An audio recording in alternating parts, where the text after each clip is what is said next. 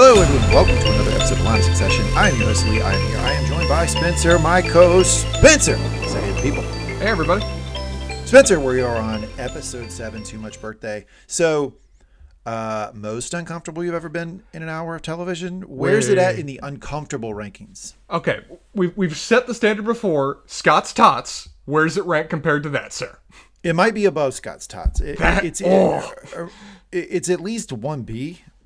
I mean, for me, it is. It was really, really tough to get through. And, it bordered on almost not fun. It started to get almost not enjoyable to watch to me. And that would be my biggest criticism of this hour of television. What do you think? I think that's a very fair summary of where it was very, very successful at what it wanted to be. And that was awkward and painful and sad. And it accomplished all of those beautifully. It was remarkably well-written, acted television that was hard and difficult and painful, and you wanted a break and a drink afterwards after you finished it. So, would this be the episode I'd recommend that's like, hey, you're interested in a new show? Watch this episode and see if you'd like Succession? No, it isn't. But it is still a very successful hour of television. Yeah, I mean, so I think of the sphere in your life, I think I'm the biggest Succession fan. Is that fair? Yeah, very much so. Yeah, I mean, because you've said before, like, you don't really know a ton of people who are into it. As a matter of fact, I had to disabuse you of the notion that it wasn't a popular show. You seem to think like nobody was watching it, which is not really true. Wait, but the statistics are misleading. It's pretty popular, and I think HBO considers it one of its flagship shows. But I say all that to say that I've pushed a lot of people in my life to watch Succession. Yes. You, my wife, other people, and this is one where I watched it and I kind of turned it off and I was like, uh-oh. People are going to get calls. People aren't going to be happy with me because I pushed them into this show, and this hour of television is really tough. This is episode 7, Too Much Birthday. Pretty much the entire episode revolves around two things. One, the potential acquisition of the company Gojo. Yeah. And two, kind of running in parallel for the vast majority of the episode, Kendall's birthday party. Too much of it, actually. We knew we were getting a lot of Kendall's birthday parties. Kendall's 40th birthday party. I will say that the actor does look much older, and they give a little throwaway line to Roman, who's like, you look way older than 40. You look like shit, which I thought was a little nod to the audience, which I thought was funny. Mm-hmm. But we will get into all that and more here on Line of Succession. I will like to start by saying the last episode that we posted, that was season 3, episode 6, the last about 9 minutes, Spencer's audio cut out. I fixed the file. If you listen to it and the last about 9 minutes, you were like, what's going on? There's only a one-sided conversation. It's fixed now. I will tell you, in that 9 minutes, Spencer delivered pure and absolute gold. It's some of the best radio you'll ever hear. So I got to tell you got to go back and listen to it because he absolutely knocked it out of the park those last 9 minutes. But overarching concern there, apologies for that. That's 100% on me that his audio cut out in the last episode. We will not make that mistake again this week. The second thing I want to point out is we have another podcast running concurrently to this here on the Mangum Talks Podcast Network, and that is As the Wheel of Time Turns. It is a review podcast of the Amazon Prime series Wheel of Time. I do that with 3 other people. That's right, 4-person pod. It's a big one, but I direct traffic. I run the recap. I try to do it. It's pretty much similar to what I do here. So if you like kind of the format of this podcast and you like listening to me gab a little bit, you might want to go over to As the Wheel of Time Turns and do that. And I'll say this, if you haven't watched Wheel of Time, give it a try. That's a good show. Amazon, in my opinion, is known for pushing out some like, all right, let's just get it out quick shows. Content, yeah. Exactly. I've not been super impressed with their content lineup, their original content lineup in the past. This is very different. They put a lot of money, time, effort into this. The writing is good. It has source material it's deriving from that has obviously been popular for years and years and years. It's the Wheel of Time series from Robert Jordan. So if you haven't checked it out, check it out. It's very good. Mm-hmm. Have you seen Wheel of Time, Spencer?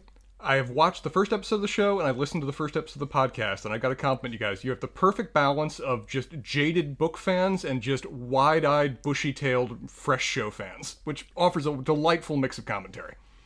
Awesome. Thank you. And as always, if you are a Harry Potter fan, check out the best podcast we have on the Mangum Talks Podcast Network. I've been saying this for years. It is called Pottering Around. It's a chapter-by-chapter reread of Harry Potter. If you like Harry Potter, that's your game. Check it out. Spencer's on that one. My wife does it. It's the best thing we have on this podcast network. Okay, here we go. Let's jump into Line of Succession. As always, we have got our segments. We will start with a recap. I alone will lead the recap while Spencer jumps in with anecdotes, wisdom, and just funny lines all the way around. Then we do Roy of the episode. So we do, and typically what we've done this season, which I really like what we've done, is we've basically done a Roy Power Rankings. And we start at the bottom. Who had the worst week? I've got a nominee. And then we move our way up to who had the best week. And we've kind of been holding it to just the Power 5 Roys, right? Logan and the 4 kids. We'll probably try to stick to that here, although there is a discussion we had about Greg and Tom. Then we will go to line of succession. That's our favorite line of dialogue from the episode. And we will wrap up with my 3 favorite minutes of every single week. Spencer's relationship advice of the episode, where Spencer looks at the events of the episode, distills it, puts it down, digestible format, and feeds you relationship advice that if you will only take, things in your life will get better, I dare say. Spencer, are you ready for the recap? Other than not endorsing your last statement, yes, I'm very much down for it. Now, do you feel like you got to brace yourself, though? This is a hell of a ringer of an episode. Do you need to prep? Do you need to prepare? Do you need to take certain steps to be ready to do a recap on this again? We've been saying for years, Spencer. Podcast professionals? Podcast professionals. Then let's do it. All right, here we go. Season 3, Episode 7, Too Much Birthday. We get a recap that focuses heavily on Kendall. A lot of references to Shiv's power plays and the tension with Logan. That was kind of the main thing. I always like to look at what they focused on in the recap. That gives us an idea of not just what's going on in this episode, but what they view as important going forward. So we jump into the events of the episode. It starts with Kendall on a stage alone, looks like a sound check, doing a rendition of Billy Joel's Honesty. Not my favorite Billy Joel song. Not mine either. And wowza, was that going to be uncomfortable if that thing actually went down. It seemed to me like what he was planning was to sing Billy Joel, maybe be taken away, like up into the rafters on like a harness or something. He had something planned. There was a crucifix Thank God involved. It didn't happen. Yeah. Thank God it didn't happen. I will say this, though. Jeremy Strong, the actor who plays Kendall, not a terrible singer. He does okay. He starts better than he ends. Yeah, he tries to go high. He shouldn't go high. No, he's got a range. He's not bad. He's like a pretty good baritone. Let's give that man some Darius Rucker. Let's give him some Hootie and the Blowfish. I think he's a pretty good baritone. That's what I say. Perfect call, yes. Naomi is right there with him. Gonna say, Naomi, looking stunning this episode. Throughout, yes. Stunning and the real MVP of the episode. I think we can all say, if there's a most valuable player here, it's Naomi. Let's go. Can we go ahead and award it to Naomi, most valuable player of the week? Season 3, episode 7? I absolutely. I think it's beyond dispute. She necessarily saves the day for a key character before this episode is done. Several times. Unbelievable what a good girlfriend she is. Didn't see it coming, by the way. Did not think that she would be like a real, legit, get down in the weeds with you emotionally, really dig in and be a part of your life type girlfriend in the way that it looks like she is for Kendall. I did not see that coming when that character was introduced last season. And we talked about it earlier this season that we were kind of worried because there've been some seeds in season 2 that there was some depth to her and there was some caring and there was some cuteness to their relationship, which we hadn't really gotten to see much here, where she was mostly just walking into a room to drink his ex-wife's key bottle of wine. And that was all we really got out of her. And she seemed like she was enjoying kind of thumbing her nose at it. This time we actually got to harken back a little bit more to some of the season 2 characterization we thought might be there, and I really enjoyed seeing it. Absolutely. So, real MVP of the episode. Kendall stops, looks at her, says, "It's good, right? It's good. It's funny. It's funny." She's like, "I don't think it's funny. I just think it's good." She's just being super supportive here. He says, "Well, let's just do this thing. Let's go the whole thing. Let's go full on nut. Full excess and bore." That's what we're going to do here on Line of Succession, Spencer. Full nut, full excess and bore. No, we are not. We have seen that does not work. We're not doing it. Naomi just sort of looks at him. Kendall questions her, like, why are you hesitating? And she's like, and he goes, "Look, I've gone anti-fragile. I can accommodate anything. If I start second guessing, it collapses." A lot of lies in there and a lot of truths in there. I can accommodate anything. No, not really true. Second, he starts second guessing it collapses. Very true. Naomi doesn't really know what to say to that. Kendall says into the mic, "This is the full fucking thing. It's gotta be epic. This is the full fucking thing." Kendall's line about, if I start second guessing, it collapses, that actually reminded me of Daenerys' line for the books, "If I look back, I am lost." It's similarly to bad philosophy to follow. It's just, anybody that has to declare that I've gone anti-fragile is in a state that will shatter if you look at them wrong. Absolutely. Then we get the cold opening. Very, very short. one this episode. I think this might be the shortest ever, Spencer. Fair enough, yeah. 1 minute 28 seconds. I think we have a winner. So this episode, standout, superlative in multiple ways. One, potentially the shortest cold opening we've ever gotten, other than the ones where there is none. Yeah. And two, possibly the most uncomfortable hour of television we've ever seen. If that's what you're going for. And that's coming from a guy who watches every single week religiously Curb Your Enthusiasm. So you've trained. This is like you and hot spicy food. You have gone through years of background buildup for this moment, and even you found this just a tad unbearable. Yeah. Yeah, you nailed it. That's exactly true. All of that. Start with Shiv in an office with Roman and Tom. Tom is researching prisons on his phone. He's still on that. Yes, he does. Shiv is looking through some work that Roman provided her. Looks like Roman actually completed a file. He did with real work, real papers in there, Spencer. He did an all-nighter about analyzing the Gojo deal and why it would be a good idea for the company. And that's an impressive achievement. That's a necessary little fixture as they're pondering this. And Shiv's doing everything in her power to dismiss it as irrelevant work on his part. Absolutely. It's pretty funny that she immediately starts to dismiss it. She says, what about the organizational cultural thing? And Roman just sort of smirks. Shiv agrees that Gojo is the right move, basically makes it sound obvious. And Roman says, well, if it's obvious, I regret staying up all night with my assholes. So he's got assholes, I guess, that do work with him. Mm-hmm. Shiv, quote, it's just about us here who get it. Oiling the wheels and making sure there is no friction. Roman fires back that they can handle the human stuff with no problems or issues. Quote, that actually comes natural to some of us. So Roman already... He's feeling himself. 10 fucking seconds into this episode, he's feeling himself and he's punching hard at Shiv. That continues unabated the entire episode. Escalates. Yeah, Shiv's sort of confused by this. Roman says that's why he's focused on deal details. Shiv pushes back, says, look, our job is big picture. And Roman counters by saying big picture is made full of small details. Now, at this point in the episode, we do not have everything that goes on with Roman in the rest of the episode. Mm-hmm. And up until this point, I thought maybe you'd be on Roman's side. This sounds like a Spencer line. Hey, big picture is small details. No. We have to knock out the details. At this point, I was very much on Roman's side. This is necessary prep that he did. This will be very useful going forward, even if everybody's on the same page that the deal is a good call, because you have to use this information to market it to other people that aren't just in the immediate room. This felt like Shiv just trying to, flex and diminish somebody that she feels like a rival to right now. 100%. That's what it is. What she should be doing, because she's ostensibly a boss in this organization. Sure. She's president. What she should do is she should say, hey, Roman, we have our differences. Great work on this. You really did a good job. Thank you for all your efforts. And please thank your people. And would you be okay if I send them an email thanking of myself? Something like that. That would be good leadership. Shiv, not a good leader, does not do that. Yeah, to which Roman would have immediately acted embarrassed and told her to go fuck herself, but would have appreciated it in a way he could never admit.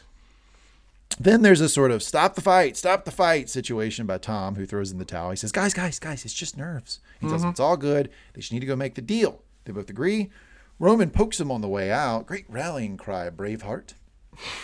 So even when somebody does something that Roman thinks is nice, he's in that mode right now. Yes. I'm just going to fucking hit everybody as hard as I can. Roman asks Shiv if he's going to Kinfest. It's Kin's birthday. It's been teased. And she says she doesn't think so. But if Madison, who is the CEO of Gojo, apparently the creator of the platform as well, he seems to be the brains behind the tech. If he goes, then maybe she'll go. Tom and Roman agree that they should just go see how bad it is. It's kind of a hate watch type thing. Yeah. Interesting thing to say you're going to do about your brother's birthday party, but that's where we are with the Roys. Shiv teases Roman a little bit because he said he was going, and she, oh, brother, I love you.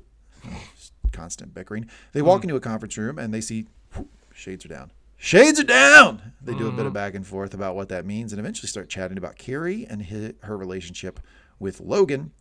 Shiv says it's like Logan is having a midlife crisis at 80. She says it's not okay. It's creepy. She's 50 years her junior. Roman, it's not a crisis. It's normal. It's the opposite of a crisis. We should all be so fucking happy.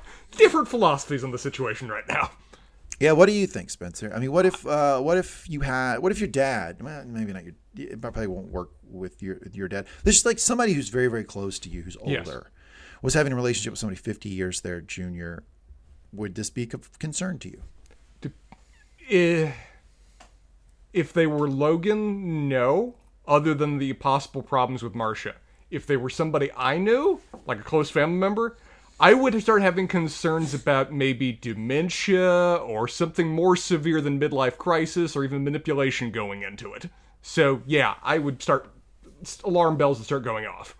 It would really worry me. I think this is a very strange thing. But you know who I would be worried for is Carrie. I would be like, you're fucking an 80-year-old man. I understand that you want to move up and you want power and whatever. But you're fucking an 80-year-old man. Like, just think about that for a second. That's what I would tell her. Is the fact the 80-year-old man Brian Cox in any way change that equation for you? No. It's okay, it's pretty disturbing to be fucking somebody 50 years older than you. It's, is that really where you want to be with your life? But Shiv asks Logan if he's landed Gojo, and Jerry clarifies, we are not celebrating. We're not celebrating. It's just a simple midday couple glasses of champagne pounded to the face. Everybody does that, right, Spencer? That sounds reasonable. That's how you drink, right? That's a relatively normal law from occurrence, yes. They did not say that's how he drinks, by the way. Logan says, long road ahead, reiterating we are not celebrating. Here, Jerry explains they've had a vibration. Oh. I'm sure that Roman got interested in that. Just a bit. She's been speaking with a connection at DOJ. Roman immediately asks, is it Lori? Which is, everyone, this is where people should have taken note. They should have said, whoa, Roman knows the name of Jerry's boyfriend. Exactly. I'm not sure if they did. We'll see later. Maybe. But he does throw that out, and Jerry does not appear to answer the question. Does not want to engage into that. She explains that the DOJ is coming to the conclusion that they are pretty much happy with Waystar's cleanup efforts. Kendall overpromised. Kendall overpromised? What? I'm offended. And while some men long ago were super naughty, it's nothing systemic, nothing sanctioned. Logan, it's going to be a number. Basically, we're going to get a fine. We're going to be fined. Nothing custodial. Jerry says nothing custodial. Tom clarifies, wait. Nothing custodial. Does that mean there's no jail? And Jerry says, no, don't think so. Logan walks over to Tom. Look, here's the thing. I'm Team Kendall. Yeah. I would like to go on the record to say I'm still Team Kendall at the end of this episode, if that surprises you.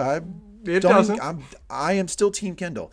This was great leadership by Logan. Great leadership. I wanted you to give me this, yeah. Absolutely. Great leadership. He walks over, and the first thing out of his mouth when he hears it's going to be custodial and no jail time is he goes to Tom and he says, I won't forget this. I think everybody in that room should have turned and said that to Tom in that moment.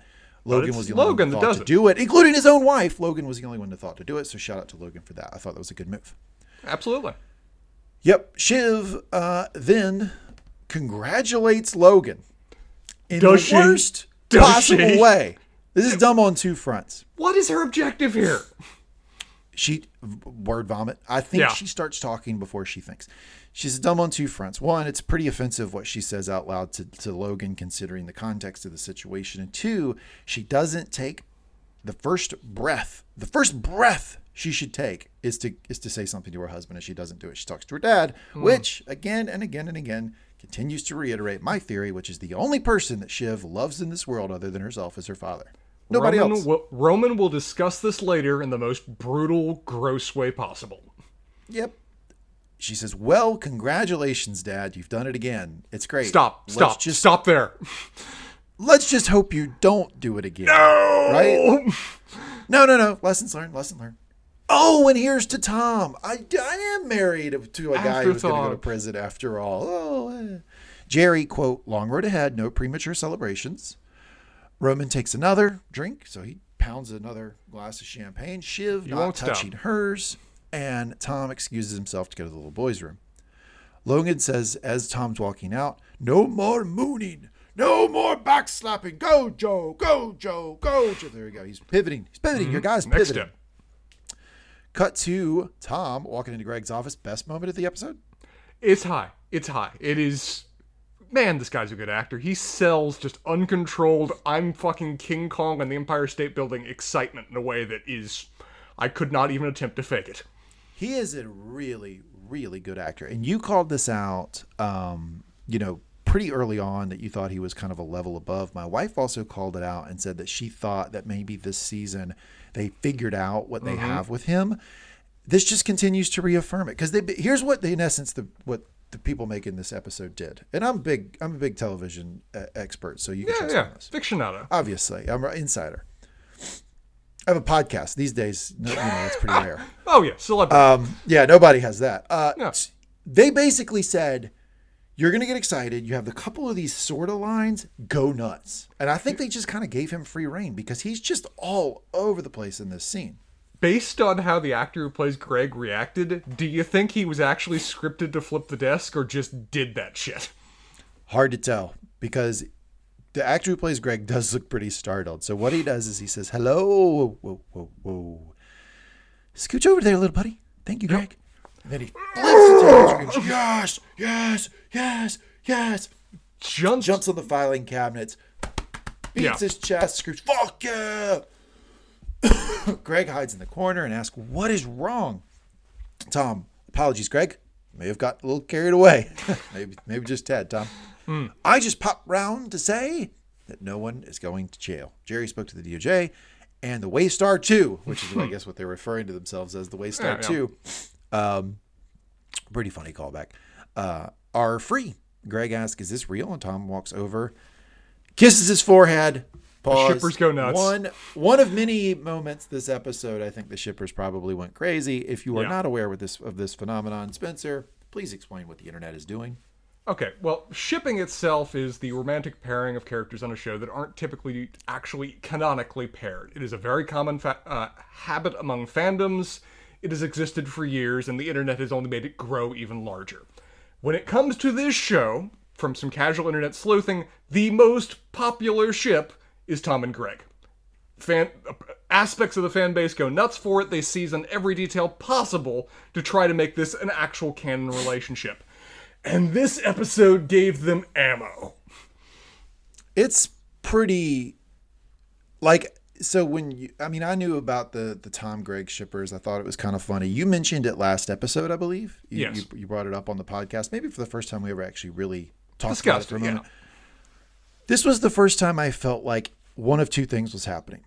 They were either really going to go that route, that they actually do have some sort of homosexual encounter at some point, or more likely, number two, the writers know, and they just kind of are fucking with us a little bit. That one right there. They are baiting the dog. This is what they are doing, and it is, for me, who's not invested in the ship, delightful to see the writers do that kind of wink, wink, nudge, nudge to the shipping fandom.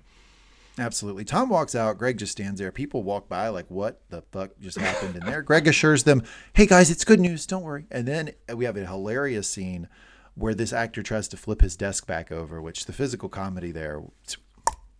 Yeah, the little noises. The little noises he makes at the end really tell me that he was not fully expecting that desk to flip over like that. Yeah. So funny. And if you've ever seen, we've talked about it before on this podcast, but if you've ever seen this actor on any of the late night shows or anything, he basically is just his character. Him. That's who this guy is. Yeah. So it probably was just as simple as the director saying, hey, just try to flip that desk back over and see what happens, Yeah. Cut to Kendall on his balcony with some friends. Nice balcony. He's on a FaceTime with Comfrey. Comfrey getting a lot of time. A lot of airtime. This episode. A lot of airtime for Comfrey. And he's asking about his guest list for the party. She explains that 80% of his A-list are yeses and 15% are maybes. Kendall dismisses the maybes. He asks who's in. Comfrey goes on to list a bunch of people. And who does Kendall specifically want to know about? He wants to know about the Sibs. Wants to know about his siblings. That's right. Comfrey says, yeah. So I'm guessing they did not RSVP or anything. Kendall just says, fine, whatever. Yeah, this is fucking cool. This is fucking cool, Comfrey. Anti-fragile. And he tells her, how's this for leadership, Spencer? Buckle up. Yeah. Do your job, but, get your drink on. Get your buzz on. There are no boundaries if you're cool. Mission control out. Shit's about to pop off. It's my birthday. Fuck you. Have you ever received instructions from like a superior of where whatever you do, you know you're going to get yelled at later? These feel like those instructions. That if you don't party enough, you're going to get yelled at. If you party too much, you're going to get yelled at. No way you can win here. Just avoid his sight as much as possible. It's also like, so anybody out there who's in a leadership position is the life lessons with Lee. Never mandate fun. Yeah, mandated fun doesn't work. Just never mandate fun. That's set the circumstances for fun. Set the opportunities for fun. Don't order fun to occur in this time period in this location. Cut back to the office, and Tom walks in, and he gets pulled to the back of Logan's office, and Jerry explains that there might be a problem with Madison. Shiv explains that he sent Sherpas, and he's not coming. Logan seems pretty pissed. Kerry walks over and tells him, okay, you can see Logan now. It's funny, they're in the same room, but like they had to wait for Kerry to say, okay, he wants you to come over now. Power broker. Yep. Logan says, tell them to fuck off. Logan says he's sending nobodies. And did you notice this small detail? That Frank, the CFO of Waystar, says, well, he sent his CFO. Like, wait a second. CFO, not nobody. Big deal. I thought that was good writing to have him say that point. It was. Logan bellows, he's going to the party, isn't he? Where is he? Getting his nails done. Asshole whitened. Ooh, asshole whitened. It's not part of my usual party prep, but I don't run Logan circles. I'll tell you this: Logan's been hanging out with the kids, or he's on TikTok or something. Because I think that asshole bleaching is a relatively new phenomenon in the popular. Not to say people didn't do it before, but I think that talking about it pretty openly is a relatively new phenomenon. Not sure they did that back in the '60s. So Logan, hip guy. Yeah, that's what I'm saying. Aware. He's hip. Probably got TikTok on his phone. Well, that's what I'm saying. This is why you date 30-year-olds. So you can get hip with the new generations. You can understand what they're doing with the whole bleached assholes and things. Isolate that. Isolate. Yeah. There you go. Isolate that. This is why you date 30 years old, so you can know what they're doing with the asshole bleaching. Oh, God, please put that on a t-shirt. I'm here for you. Roman says they need to court him a little bit. Rogan says that's bad juju to start. Logan says it's bad juju to start like this. Yeah. I don't disagree with him. If you're starting a partnership, this is a bad way to start. Yeah, I mean, this is obviously the guy later on says it's not a purposeful snub, but it's a purposeful snub, and that sets a tenor going forward. It certainly is. Yeah, absolutely. Yeah, and Logan says they have another option. Frank has reached out to Nan about Pierce. They're back. So, Let me pause here and throw it to you. I just gave your guy a lot of credit for the leadership he showed with the Tom. Go ahead and smash him for this. Go ahead. I mean, the problem with Logan is that he knows how to win in the way he's won for years before. He's afraid of tech. He wants to defeat tech, but his comfort isn't that. And so his constant idea of how you win is just to consolidate and take over all of the legacy media sphere as much as possible. Buy. And buy them up. And to a certain degree, that's smart. Buying a foundation of what's now dirt cheap and dying can be useful if you have a springboard to go elsewhere.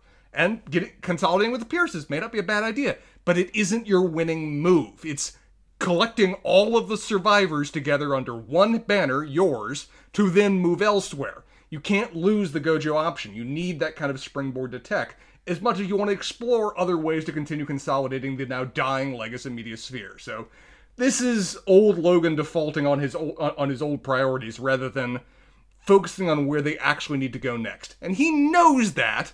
He's just pissed that this option's starting to mess with him a bit. I'm known as a big media business tycoon, right? Yes, very much so. I'm pretty much known as that. I have absolutely deep understanding of the markets. You got an invite to Kindle's party. Absolute A-lister, baby. Absolutely. I was one of the maybes. I'll say this: I don't think going after Pierce is a good idea. I think that's a dead distraction. Fat rat. Yeah, that's not going to happen. They're never going to sell. So just move on, Logan. Don't even bring that up. If I would have had a similar thought reaction of Shiv, I would not have said what Shiv is about to say, but I would have thought. That's always true right there. We're going after Pierce again, Frank. It's exciting. Wait, sounds like he's got monotone. A fire line, isn't he? They all leave, and Logan directs this at Shiv. The deal makes sense. It's a good deal, but he won't make the deal because he's an arrogant prick. Talking about Madison, we learned later. Logan has a good read on this guy. Shiv, fine. Madison's an asshole. Fucking of course he is. But do we burn our only parachute because of that? Here's the thing. Shiv always overstates the dire nature that they are in from a business perspective when talking to Logan. She shouldn't be saying... Exactly. She shouldn't be saying that this is our only parachute, our only way to survive. When you say that, you make it sound like the company is weak and in a bad position, potentially been managed poorly or whatever. It's an insult. That type of comment. Yeah, exactly. Logan's going to take that as an insult. Well, it also makes your position look less legitimate because you inherently sound hyperbolic. Even if it's true, you sound like you're, not in control, not actually offering a balanced critique of the situation. So people are going to discount you even if what you're saying has merit. If she took this more of a Jerry style of just slowly bring Logan around to the right point of view or present it in a perfectly calm, supportive voice, she could sell him on this being a good idea because he agrees. He's just pissed. You talk him down, you don't dial him up. Shiv then says, we have a scale issue. Our streaming platform is for shit. This comes up again. Apparently it is. And we have nothing that looks like growth. Nothing that looks like growth in this entire company. I find that hard to believe. This gets us into streaming, sports betting. Pretty important, sports betting. Social media, on and on. Logan looks either annoyed or overwhelmed. When Shiv goes into all of this, I think he's either mad or he's like that. She's throwing a lot of stuff at me, sports betting, social media, etc., that maybe he doesn't have a firm grasp on. Again, right. Tech, not a big fan of. Shiv really establishing that this is the most important thing possible. Again, speaking hyperbolically, like you said. But she isn't wrong that this is a good direction they need to go in. Oh, I completely agree. Shiv's smart, and she's right about where the winds are going. Shiv continually sucks at the presentation, not necessarily the thought. Absolutely. Logan, Carrie, what was that thing you said about Madison? So again, pulling Carrie into the conversation, whereas before she used to be basically just a fly on the wall. Here's her take. Mm-hmm. He thinks he's a genius. He's made one good piece of tech. Fuck him. I'm going to say this about people who've made one good piece of tech. They're billionaires. It often works out for them really well. Yeah, we have a lot of case studies of people who come up with one really good piece of tech, and it works great for them. So I'm not quite sure that's a reason to dismiss somebody. It's also a pretty new piece of tech, too. So it's not like you can necessarily say that this is the sum of his career at this point. Yeah, absolutely. Logan Bello, Shiv says, we appreciate your input, Carrie, in a way that indicates that she does not appreciate Carrie's input. Mm-hmm. But fuck him is not good tactics. Logan bellows that it is good tactics. I just put in my notes, LOL, that Shiv would ever think fuck him is a bad business move for Logan. It's his primary business move. Yeah. Fuck him is his go-to move. Yeah. Remember Logan at his most incapacitated? He was still able to say fuck them. That is like, id level Logan, and everything else has been stripped away. Fuck him. And of course he takes up for that, right? Shiv then goes on to talk about Madison. Roman says they could both do it. We could go talk to Madison. Logan agrees. Fine. Don't go in too strong. This is a black box, and I don't want to overpay. Reasonable concern. And I don't think Logan's off base with the concerns he has about Madison here. I think that's supported by what we see both later and in the previews for next episode. I dare say that he's got a pretty darn good read on Madison. Yeah, I think he does. He seems to have nailed it. And it probably comes from years and years of working. I mean, think about how many of these acquisitions he's worked with and done over the years. I mean, we've already seen like 5 of them or something in the fucking series. Like, he does this a lot. He has a pretty good read on who this guy Madison is. Yeah. Shiv says she's got it. Roman said, I got it. So, they're going to compete forever. Oh, God, yes. It's exhausting. As Roman is leaving, Logan says, hey, if you're going to the party, might as well give this. Pulls out an envelope to Kendall. It's an envelope. Roman puts it in his pocket. Roman asks Logan if he thinks Ken will like it. There's a shrug between the two of them, and off walks Roman. Did you have any bets what was in that envelope? I think no. I think if I was betting, I would have bet that it was some sort of like come back aboard thing. That was what I was thinking. I figured it was some kind of business proposition, but I figured it was to bring him in, not to cut him out entirely, which I should have thought of that, because that is so much more on point for what they would want to do right now. Absolutely. And but it's a big deal because he's got to raise a lot of capital to buy Kendall out. It looks like he's given Kendall a lot. I mean, we already have established that if Logan cashes out, he would cash out at $10 billion. Mm-hmm. So Kendall apparently has about 1/5 of the equity in this company that Logan has, which I find pretty fucking fascinating. Yeah. Honestly, Logan was pretty generous apparently with dividing up the ownership with his kids. Yeah, cut to the evening. We get Succession string music. Da, da, da, da, da, da, da. Mm-hmm. As Tom is getting out of the car to go in with Shiv, Tom basically explains that he's a superhero now. I don't know if you know that. Senses are heightened. Awareness at a 10. Mm-hmm. Strong power bars. He's feeling good. Tom is definitely celebrating too early, right, Spencer? Did he pregame? Way too early. Yes, he's celebrating way too early just because they actually don't know for sure what the FBI is going to do, and watch that blow up later in his face. Yes. And point number 2, Tom gets high in this episode. I almost wonder to what degree he started in the car. He probably was. I mean, it looked like they were being dropped off in a limo. He was probably drinking on the way there for sure. It looks like they were pretty. Well, this crowd might have been drinking most of the day.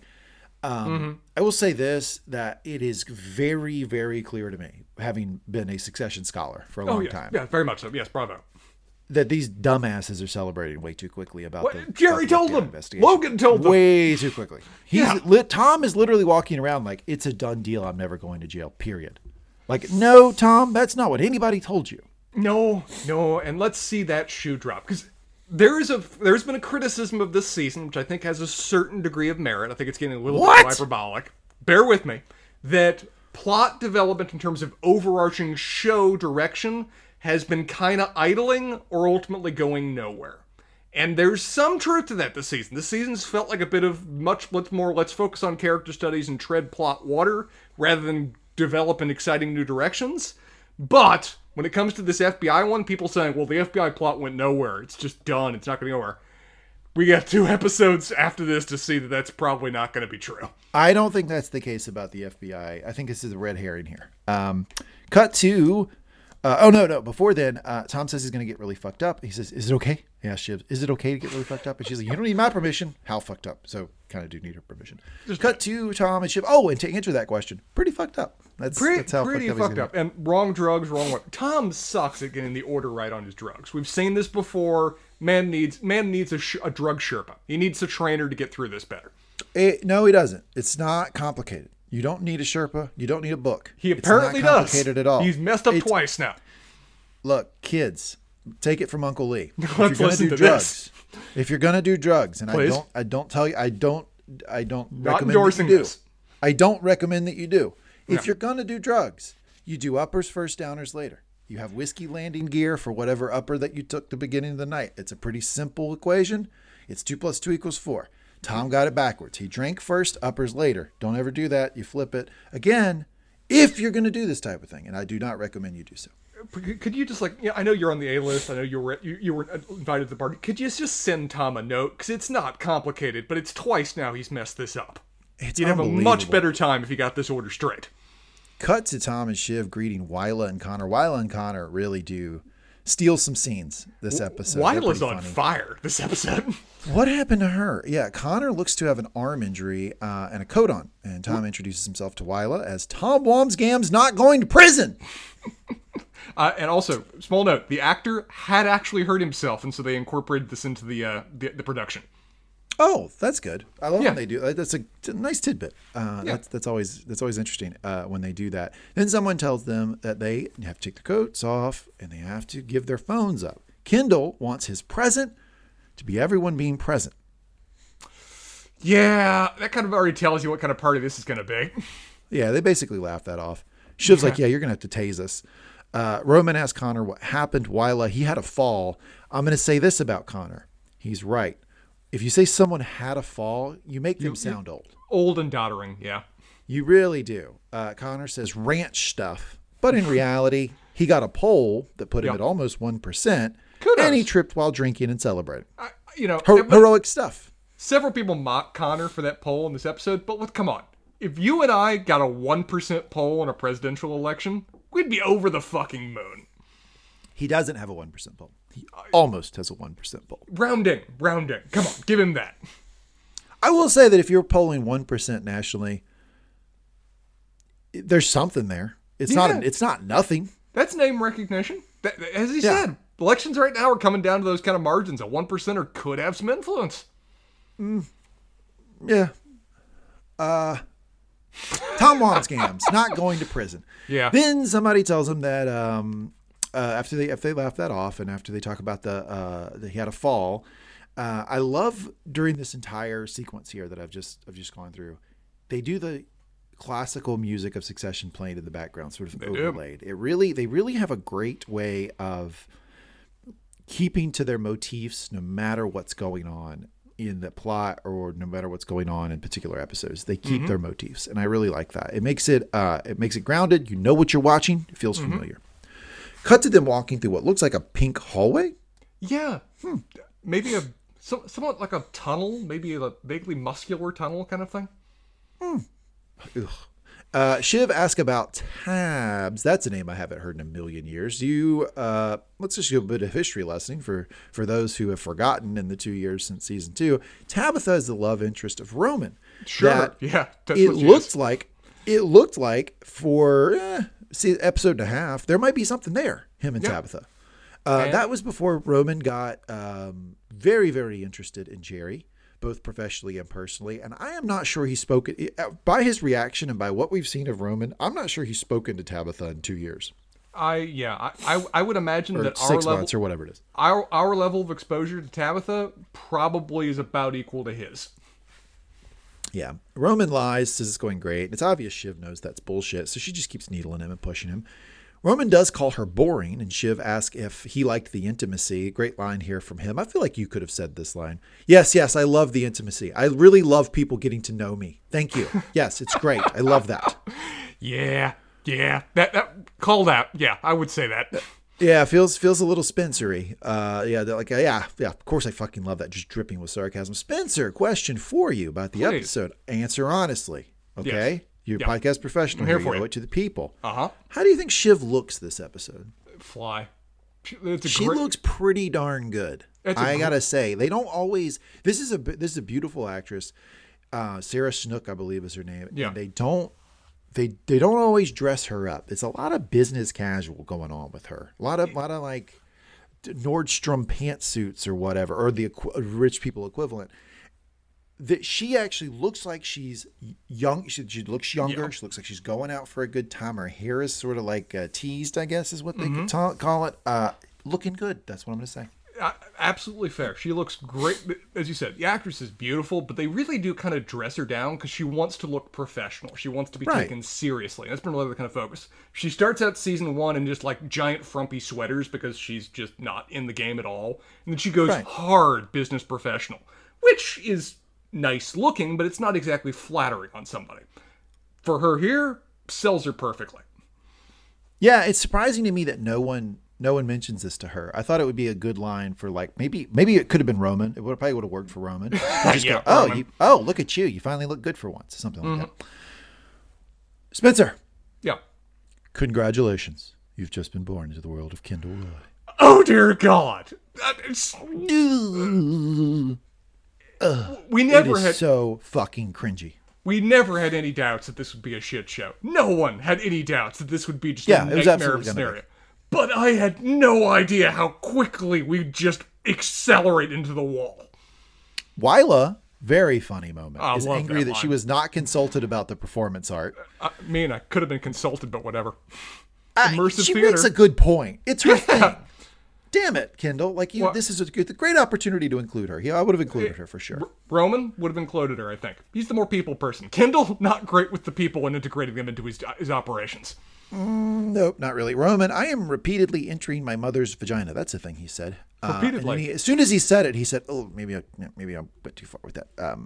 Then he finally says, "You're implying that my mother's vagina is massive, so you might want to tighten that up." Cut to Tom and Greg greeting each other as two people not going to prison. Tom Wambsgams, free man. Gregory Hirsch, not going to prison. How are you? Mm-hmm. Greg's getting a lot faster. I like how much Greg is actually getting used to working off other people in conversations quickly now, and it's apparent during some of these scenes. He's growing. Our boy Greg is growing. Absolutely. Tom, look at you all gussied up, you slick little puck. I don't know what that means. Greg asked about Comfrey. Repeated issue in this episode, repeated topic of this episode. Greg asking about Comfrey, and Tom laughs at his crush, but really throws dirt on it. Second part of the episode where I feel like the shippers might go a little bit crazy because he's going out of his way to throw dirt on this in a way that I don't think you really would for just a casual friend. He says she's out of his league. Spencer, why is he doing this? Why does he say this? She's way out of your league, man. It's like a haunted scarecrow asking about Jackie Onassis. It's a suicide mission. We've seen before that he seems honestly uncomfortable with the idea of Greg succeeding in anything that doesn't immediately involve him or is under his wing. And so the idea that he's going for somebody that would, further distance himself from him seems to just apparently find objectionable. It's, again, everything about Tom's kind of weird, but this aspect in particular of wanting Greg to have no life outside of him just gets weirder. Yeah, it's very strange. I don't understand why he's doing this. He also throws in, you shouldn't even really be thinking about her. You're going to put her in a tough spot, which is a really offensive thing to say to somebody. Like basically, like you even asking is going to be a real bummer for her night. Greg explains that he's got to look, Tom, it's okay. I got an opening approach. You're like a fascinating book I'd like to crack open. Now, okay. Spencer, Score you've it. not been Score on the it. market for you've not been on the market for 10 years. I'm gonna say if you got back on the market by some twist of fate, Yeah. you can save this one. No. Even I, incompetent that I am, lucky that I'm in a relationship that I am, knew that one was a rough sell. That one's not going to bring anything home to market. And I wanted to ask you. It might, though. Here's the thing. It might. 10-point scale. What would you score this? To Comfrey. If he'd actually said that to Comfrey, what would you score? A sneaky 5. And here's why. Seriously. Yeah, absolutely. Because here's the thing about dating that I realized, and maybe I'm wrong. I don't know, but this is just my experience, is that you have to stand out.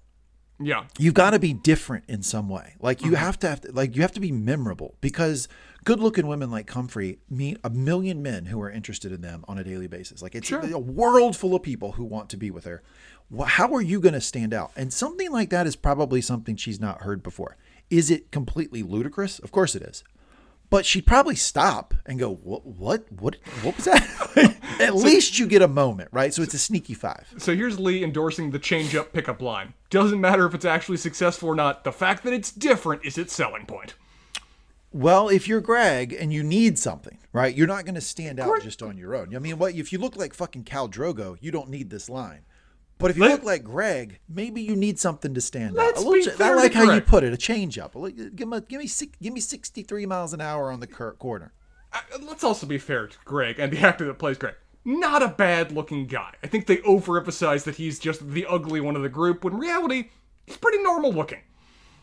He is normal looking, but she's pretty good looking. I do think it. Yeah. But anyway, Tom laughs and Greg asks how Tom got Shiv. Quote here from Tom: "I've got a dick like a red sequoia and a fuck like a bullet train." Just going to point out, we know that none of that is true.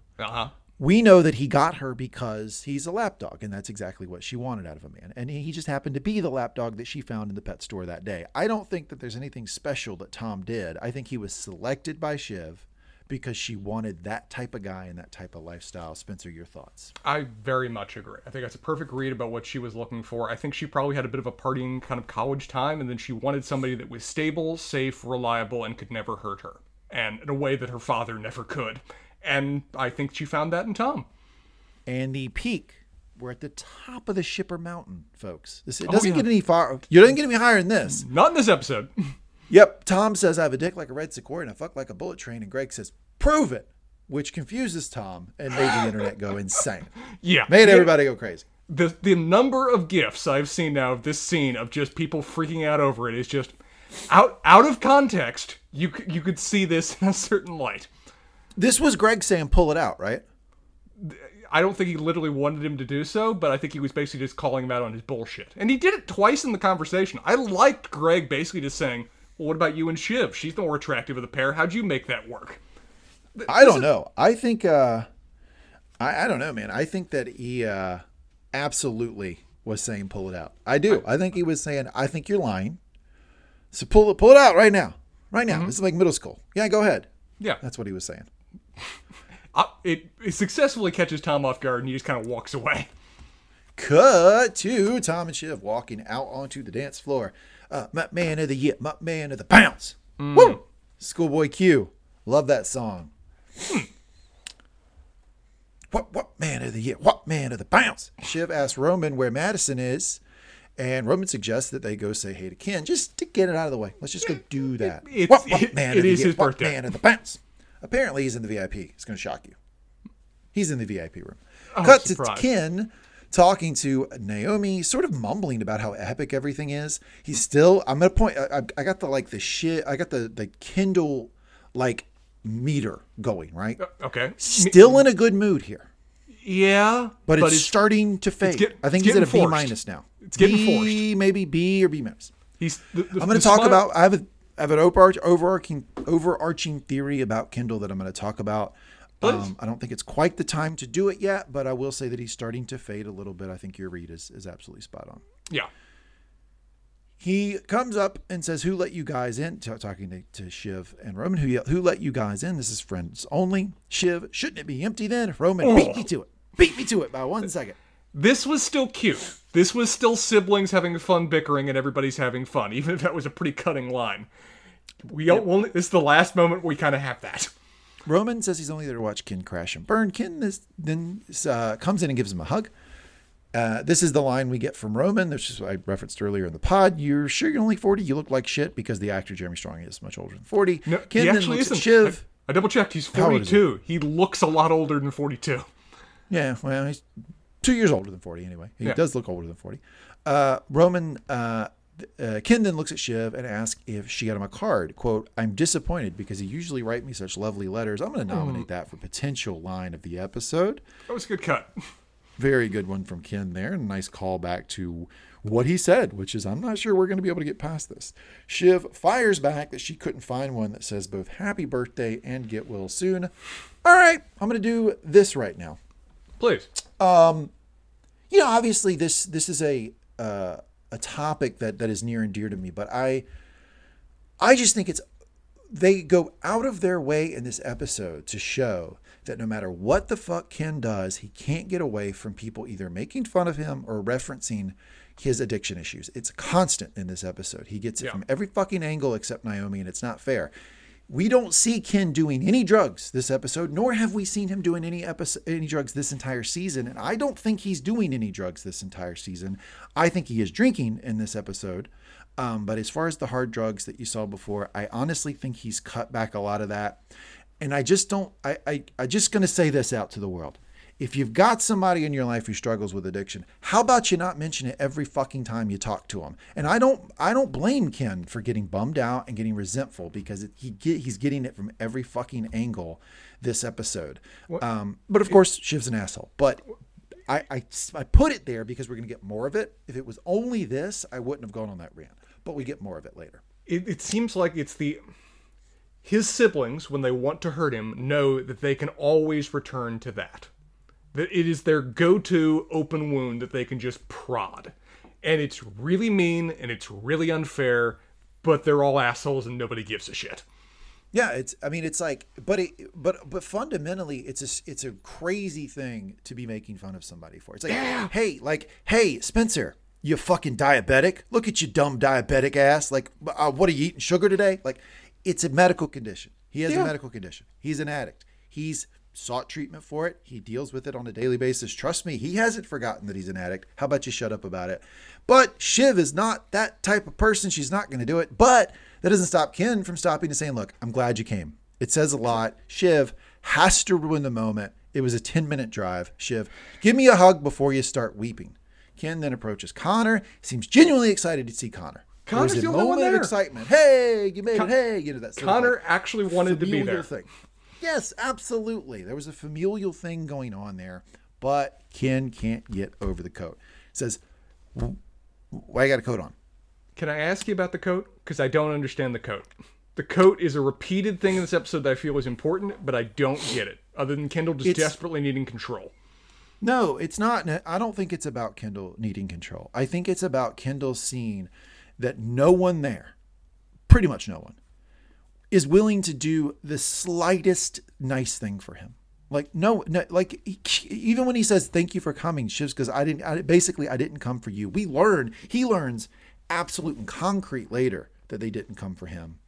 No one is doing, it's his birthday, and he doesn't get a single nice, kind gesture from people. I think what he's hoping for is like, I think in his mind, he's thinking, just something. I'm just asking fucking something, and you won't even fucking do this for me. Let's give Connor some credit. Connor has no set up self-serving notions for why he's there today. He just wanted to be there for his brother's birthday, and I think that should get some credit. And also, if you want to wear a fucking coat, let him wear a fucking coat. He's an older guy. Of course, he should be able to wear a coat. I'm not arguing. In Kendall's head, I agree that he's focusing on the minutia. of course he should be able to wear the coat. Of course this is stupid. But I think in Kendall's mind, it's like, it's representative of the fact that everywhere he turns, people aren't willing to do just the slightest, nicest thing for him. That it truly, no one fucking likes him, like around everywhere. And that's what he's seen, and that's what he's noticing. Siblings are all going to point that out here in a second. Absolutely. Cut to Roman, who says Ken should have gotten permission before using their mom's vagina. Ken, what from a copyright perspective? Well, it's just, call me old fashioned, but I think you should ask before you construct a giant replica of someone's vagina. No, Ken. Roman, relax. Yes, you can take it home. Very funny. Roman does the yes. That was my favorite. That was my favorite familial moment of the episode, right there. Yeah. That was a funny line, quick-witted from Ken. Roman seemed to appreciate it. It's all downhill from here, folks. It's all downhill from here. Quickly. Shiv then says, go on, tell us who's here. Ken, who isn't? Then they list off everyone who isn't here. Your mom, your dad, your wife. Not true. Ex-wife is there. Kids. Roman, any real friends? That's the cutting one. I mean, busy it's people, true. Sure. She indicates Stewie is there, which is fascinating. I find it, I am there's a lot here to be depressed about in this episode. Yeah. There's a lot to be sad, but Spencer, you know about me. What do I like to do? I like to find the positive in things. In fact, it drives you up a fucking wall. Yeah, absolutely. Yeah. That through this whole fucking takeover, craziness, weirdness, Stewie is still kind of his buddy and is still at his party, and I think that's kind of cool. Yep. So your points in Kendall's favor so far this episode are that his older brother showed up and that Stewie is present. We just never see him. I'm not. Let me get some straight here. I'm not trying to this is not an episode where I'm like, oh, let's do the scorecard with Ken. I know, man. There's nothing here. I think Ken gets destroyed this episode, but I do think that the fact that he's able to stay friends with Stewie is kind of cool. But it is searching for the silver lining among a bucket of shit. Just a bunch of buckets of shit. Mm-hmm. She casually throws out that Madsen and Madsen's there, and Kendall does confirm that he is. I don't think it's quite connected for Kendall yet. Why she asked that question? I think he's just talking. Ken then says he has something to show them, so they all follow. Roman then hands Ken the letter, tells him it's from Dad and him. Go ahead. Okay, just a question. Among the people she asks, is Lucas Madsen there? She also asks, is Lawrence Yee there? Lawrence Yee's here too, right? Isn't Lawrence the guy that owned Vaulter? Isn't he the guy? Lawrence is. Mm-hmm. Do you think he's actually present, or do you think she's just poking him with that one? Or just using an obvious cover? I think that's a red herring. I think she wants to know about Madison, but she's got to mention someone else. Just wanted to make sure. It's not just him. So yeah, absolutely. No chance is Lawrence at that party. Yeah. Well, maybe not, but he also is a pretty self-serving guy. If he thinks he could meet someone that, he's not there. I'll tell you this, he's not there for Kendall. I would bet that Stewie is 60% there for Kendall. That from what I could tell. That's fair. He's probably as much as anybody there, except for Naomi, he's probably there for Kendall. Stewie actually likes Kendall in a way that sadly few other people do. I like him. Kendall then says he consulted with Gladwell, so I guess he called Malcolm Gladwell about this thing that he does here, more psychobabble, and then he leads them into a room with headlines, big newspaper headlines. They are media people after all, up on walls about each of them. So it starts with Kendall that says he's been elected Emperor of the Universe or something. But the important part of that is that the top line is Chairman of Waystar. Yeah. Kendall Roy, Chairman of Waystar. Shiv's headline is Wife of Tom Wamsgams Arrested in Sweep of City Streetwalkers. Now that one is funny. So stupid. And I feel like that one is actually off the wall. Good-natured. That one's good-natured. I don't view that as super cutting. Roman, failed sibling dies in tragic jerk-off accident. Roman does not seem to care about this. He says, not a bad way to go. And now you have people in here picturing me jerking off. So who's the real winner? And again, the person who gets mad, and you could predict this, is Connor. Yeah, and Connor's feels less fun than the other two. Connor's feels a little bit more like let's make fun of history kind of thing, in a way that, as Connor points out, is really kind of a douche move. Yeah. It says, Connor Roy elected president of shitting his bag. Connor's response, what if McCartney tweets this? Jokes are all very well, and come on, man, I'm breaking through. He then speaks up, Willa then speaks up and says Connor is polling very close to 1%. Roman and Kendall make fun of 1%. Speaking for a man. He explains, Connor explains that that's 4 million people. Way to round up. That would assume there's 400 million people in America. There is not, but that's a way to round up. Nice. Also, voters too, but let him have his moment. Let him have his moment. Whatever. 100% still impressive. Yeah.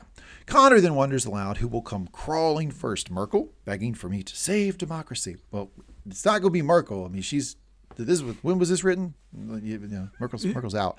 Yeah. Or Soros serenading me from the trees. Roman then points out he did want shit his bag, and Connor fires back with an abso-fucking-lutely cogent point. Yeah. I only did that because I took the two of you camping when Dad couldn't be bothered. And if that is true, and I suspect that it is, I think it's telling about what Connor's role was with them when they were growing up, which was when Dad isn't going to do something that he should be doing as a father, I'll step in as a big brother and do it. And he should get a lot of credit for doing those things. So we now have, I'm assuming these are two separate moments, because we have Roman talk about, his one good memory growing up was going on a fishing trip with Connor. Yes. And now we have that he took both Roman and Kendall out camping together. This is a good big brother who was giving them the kind of growing up experiences that they otherwise never would have had. They're working in that detail, and they're doing a couple things here. One is they're recognizing the age difference, right? Yeah. And they're putting that out to us and saying, we know there's a big age difference. Like, look, here we go. We've put it into the writing, but they're also now establishing that like Connor was actually a really good big brother, and that's good. I think they're setting up for that to be important somehow to the narrative. Yeah, the age difference isn't as large as it is in real life, because in real life, Alan Ruck is like 23 years older than Jeremy Strong, but it's still like 15, 20 years kind of thing. Yeah, 15. I think he's playing like 55 or something, maybe. Like maybe 15 years, yeah. And he screams out, I eat some bad fucking fish. This is bullshit. He's getting into his Logan. In Connor's rage, Shiv laughs, and Ken, shout out to Ken here, says, I'm sorry, Con. It was a joke. I'm taking it down. Can you take it down? Can we please take it down? Can we take it down, please? Connor, it was a joke. I'm sorry. And that was a good way to handle that. And it was. And Connor seems to appreciate it and calms down pretty quick. It's like, this is bad. I want an apology. And Ken promptly offers it. Because, as we've often argued before, Kendall's a douche, but I don't think he actually means to hurt people generally. Certainly not Connor. And he says he has to circulate. Here's a quote from him. It's a great night. I'm happy you're here. Fucking best birthday ever. That's legitimate. I think he really does feel that, and makes the knife just twist in all the deeper later when he realizes why 2/3 of the... I think at this point he really thought that despite everything that's going on, my siblings showed up, and he feels really good about that. And it's just a big crash later. Cut to Kendall walking through a room that has screens playing Fire. Ken takes the note out of his pocket that Roman gave him, and it's a birthday card that has happy birthday marked out. And it says cash out and fuck off. And then he sees there's also a term sheet in there for a stock purchase. So what this is Logan, and it seems Roman, to be working with Roman, have offered to buy in cash all of his stock, which would effectively remove him from the company. For Kendall just says, wow. For $2 billion we'll get the number later. No, it's on the card. It is written down in the details, with further details to follow. But you, sir, you're in this situation. We get the characters debate it later. Naomi mentions it later. This may not be a bad idea. Would you recommend to Ken to take the money and fuck off? Yeah. Yeah. Yeah. Yeah, I would, because I would. I wouldn't just like go to a farm and do nothing. I think that Ken, for reasons I'm going to talk about here soon, needs to work. It is important that he has something to work toward, a goal when he gets up in the morning every day, a thing to invest himself and get some self-satisfaction and pride in doing. I just don't think that future is in Waystar. I think he can do it somewhere else. He could do it potentially by starting his own company with $2 billion or buying a company or whatever. But I think he should do that, but I just don't think it should be at Waystar. Absolutely, 100% agree. And think about it. Who's the happiest of the Roy siblings? It's Connor, because he got the fuck out. Kendall, absolutely. Follow the example and chart your own path, dude. I'm not sure he's going to do it, though. Cut to Comfrey, and Greg comes up to her. First of two Greg-Comfrey interactions of the episode. I did enjoy Greg and Comfrey. Most awkward of the two, I would say. I would say. She tells him someone there, she tells someone that there's a line to the treehouse that needs to be fixed. Apparently, there's not supposed to be lines to the treehouse. Comfrey then tells Greg she's happy she ran into him because I may have to brief the press against you. Greg's reaction? The whole press? Fair question. Comfrey explains that Kendall is going balls to the wall, probably his term, and he's on the other team. But she'll try to keep it targeted rather than terminal. Oh, that's sweet. Thanks, Comfrey. Greg then gets an idea to do a Southern guy's, like an old, like plantations, like Georgian accent. It was Thank that you kindly, ma'am. It was that plus a little Texas. It was mixed. It was hitting a few notes. That's very kind of you. How can I possibly repay you? You're such a kind maiden for such a... And at this point, Comfrey what are you smiles doing? at him and walks away because he seems to be broken. He seems to be a tape player, some sort of computer that's fritzed out, like you dropped your iPhone in the sink and full This of man water, had a and now stroke. it's just spazzing. Yeah. It seems to be what's going on. She smiles at him and walks off. Cut to Ken with Naomi. He pulls out the card and term sheet that Logan gave him. Naomi then asks the number. Kendall says $2 billion, which you pointed out was on the actual term sheet. I didn't see it. I thought we just got it at this moment, but nonetheless, it's revealed to the audience $2 billion. But it's a mind game. He's worried I'm not going to let him keep living rent free up here. Oh, and fuck him too. Naomi clearly likes this idea of the buyout. Pitches the idea of Ken taking it, and Ken does not immediately reject it to her. I will say this about their relationship. There's a couple times in this episode where Naomi pushes back on him, and when she does, Ken softens. He clearly really, really likes her. And she likes him, and she likes him too. There's a couple moments I wanted her to push back earlier and more, but as you said, when she does, he's immediately responsive to it. They've got a nice... They have a relationship which is meaningful to both of them in a way that they probably both need. 100%. Maybe I refuse to engage. Mindgate that, motherfucker. Ken then starts talking about all the stuff he'd buy with his $2 billion, starting with a rock the size of Gibraltar, or I don't know, whatever he says. And petty shit for his dad. Yeah, and petty shit for his dad. Cut to Ken and Naomi walking, and Comfrey comes up, and she wants to know where Madison is because Shiv and Roman have been asking for a place to meet him. And this is when it starts to click for Kendall what's going on. You can see him really internalizing what Comfrey says here. Cut to Shiv and Roman going to the treehouse. Look. Defend the treehouse. I don't hate the idea. I don't hate the idea of the treehouse. I think that's pretty cool. I'm not in. I'm not well, not as far. You don't like parties. Like you're not like you would never have a party with like 300 people in it. Good so, like, God, no. Absolutely not. So like you're out on the entire concept. But if you're I'm in the 15%, yes. I think it's pretty cool. I think it's a pretty cool thing. You have a treehouse. I mean, the whole point of this is like a visual representation of Kendall's life, and he recreates his childhood treehouse in the club. That's pretty cool. So you don't buy into Roman's interpretation of what this is, or Roman's opinion on the treehouse? No. Which security stops Roman and Shiv as they're going to the treehouse, and Ken pops out. Roman asks him to be let into his mental disorder, which we'll talk about later. Ken, the thing is the treehouse is cool, and you're not cool, basically. Shiv, the coolest grown man's treehouse I've seen in quite a while, so she's just bang, bang, bang, bang, bang, fire. Ken then pulls them aside and says, look, I got to be discreet. There's celebrities here. But if you're in the treehouse, it wouldn't feel like a treehouse, you know. You're a Nazi lover. You're a Nazi lover. Reference to who they are actually going to endorse in the GOP primary from the previous episode. This probably does hit Shiv pretty hard because she certainly doesn't like this fucking guy. And she does think he's a little bit Nazi. And Kendall goes on to say, I'm a defender of liberal democracy. Yeah, sure you are, Ken. Roman then asks him bluntly if they are getting in to see Madsen. Ken then asks if that's the only reason they are there. Roman says, who cares?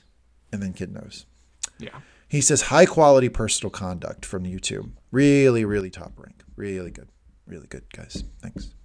So that is, we are now firmly on the descent from Kendall, but this is not the moment that really triggers him to change. This is not it. But we're close to it. This set him up to make the next moment hurt all the more. Yeah. Shiv tries to reframe it as something they could help him with. Either they strike out and it's no skin off his back, or they close the deal and Waystar becomes more valuable and you get even richer. Roman, you're welcome, by the way. Kendall, I have to weigh that against the consideration. Very valid point here, Spencer. There are no losers allowed in the treehouse. So gotta weigh that against that. I gotta ask: is he purposefully acting like a 10-year-old in terms of his reasons for not letting them in? Is this like a hat he's putting on, or is he actually regressing a bit? No, I think it's an attempt at humor. Okay. I mean, because the way he set it up, I have to weigh that against the fact that, it's like Six setting up a joke. Yeah, he's sticking in the tree. He's standing in front of a treehouse. He has to act like it's a treehouse he's not letting them into. I understand. Roman then tries to make a break for it, and the security guard stops him. Kendall then tells him that they both are not allowed. Thanks for the offer, Rome. Great head fuck from you and Dad. Great. Ken doesn't know it, but this really sparks a conversation between Shiv and Roman. Rome says he and Dad worked it out. So apparently the buy is coming from him and Logan. It's not just it doesn't seem to me, you tell me what your impression is. It doesn't seem to me that this is Logan saying, I've got $2 billion in the bank, Ken, I'm going to buy your stock. It seems to me to say Logan and Roman together are going to be buying your $2 billion of stock. That was my impression, yeah. And Roman's very purposely vague in the details. He does not want to talk about this with Shiv, but that was my impression. This is a deal the two of them have worked out for their benefit. Yeah, and he says, well, it's just a name on a piece of paper. So Roman's name is on the paper. That's why I think it's important to point out. It's something he is a part of this, for sure. Shiv really doesn't like that, wants to know she can be the name on the piece of paper. Why can't I be the name on the piece of paper? Because you didn't work out the deal. No, cut to Ken going up to Lucas Madsen. My man, my myth, my fucking monolith. Woo! Ken. Skarsgård, wonderful actor. Great to see how they've been bringing in great actors for like one-off or two-off episodes. Yeah, he's good. Yeah, he's going to be in the next one, too. Ken tells him, you still haven't figured out your socials yet. Basically, you still haven't figured out how to operate socially. You should get your algo guy to fix your code. Joking that he's a robot. Pretty funny. Listen up, okay? My siblings, they're looking for you now. He then says maybe he needs to find a more exclusive space. This is Madsen talking, like a crawl space or something. Ken goes, yeah, maybe. He blames Logan for this, and Madsen says, well, I can't say anything. Even the look on my face is commercially sensitive. So this guy they're establishing is a royal douche. He is a douchebag. For sure. This guy sucks. Don't get distracted by the fact that Ken also sucks. This guy sucks. This guy sucks maybe even more than Ken, because Ken doesn't mean to suck. This guy weaponizes it. Ken, but it makes no sense, right? Like Amtrak buying Tesla. Like, if anything, you should buy them, which is stupid. He obviously doesn't have the capital to do such a thing. Madsen, you think, well, I really appreciate your impartial read, which, whatever. I mean, you can, if you want to, you can look at it both ways, right? You can say, well, I'm not going to listen to anything he says because he's complete conflict of interest. Or you can say, fuck, he's the ultimate insider and I'm getting some insight into what he thinks. So maybe that's valuable. I don't know. You can look at it either way. It seems like very few people on this show like to hide what their motivations and thoughts are and put on a polite front to learn more. Doesn't seem like many people like to operate around here. Ken then hears from Comfrey that Rava wants to say hi. Ex-wife is there, actually. Ken, not right now, when I'm ready. Ken then asks, but sounds really fucking douchey, except that the very next moment we see him, he's going up to Rava. So I don't know you don't know a sense of the timing, right? He could have waited pretty 20 quick. minutes. I think pretty quick. But it seems to me like he immediately went to Rava. And if that's the case, then that line, not now when I'm ready, you can kind of disregard because he basically did just go right to her. I'm having a conversation. I need to finish it. Yeah, Ken then asks, what can I get for you? And this is a classic Spencer line. We've heard this from Spencer many, many times in social situations. Privacy, pussy, pasta. This is just a classic go-to for you, right? I'm okay with many of those things, yes. Probably wouldn't ask you to bring them to me. The 3 P's of life for Spencer. Ken then sets up with Reese, who Ken claims is some sort of dark web master. Quote, he's not a good guy. Enjoy. So I guess maybe he's got a drug dealer there. Or maybe he's got prostitutes around or something. Whatever it is, Ken seems to think it's really cool, but yeah. No. Wow! This guy has prostitutes and a drug dealer. He's the only person who ever done that before. Yeah. Ken then walks up to Rava. Here is the scene I want to talk about. Please, I've got things to say. I want to hear them. Should I do the recap first, or should I point out my thoughts? Which would you rather hear? Give me your thoughts, honestly. With your thoughts, we'll unlock the recap as we go. Okay.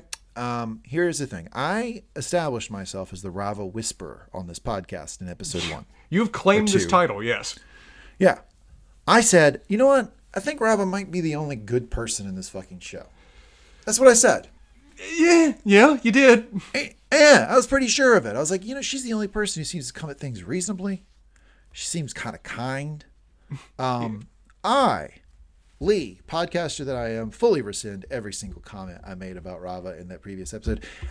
Rava sucks in this conversation. She sucks. I strongly think she was really, really mean to Ken in this episode for no fucking reason. And it makes me wonder, why did you go? If you get there and you're so put off with it when you walk through the door that the only thing you can say to him is, I want to say hi before everyone gets high. That's the first thing out of your mouth. Why are you fucking there? Don't go, Rava. You mentioned people talking about drug use before. That is one of Rava's most repeated things, and there's a reason for it. She had to endure it probably more than anybody else, but it is definitely one of her just things she likes to poke and joke about and emphasize almost every conversation with Ken. Yes, but she knows that this is his big night. She even goes on to mention later, like, well, maybe I should have done this during your night. Like, why does she come just to say, hey, I want, like, first off, there's a couple things she could have done, right? One, don't fucking come. That would have been a great idea. And two, if you come, don't like push to see Ken. She's pushed to see him. Mm-hmm.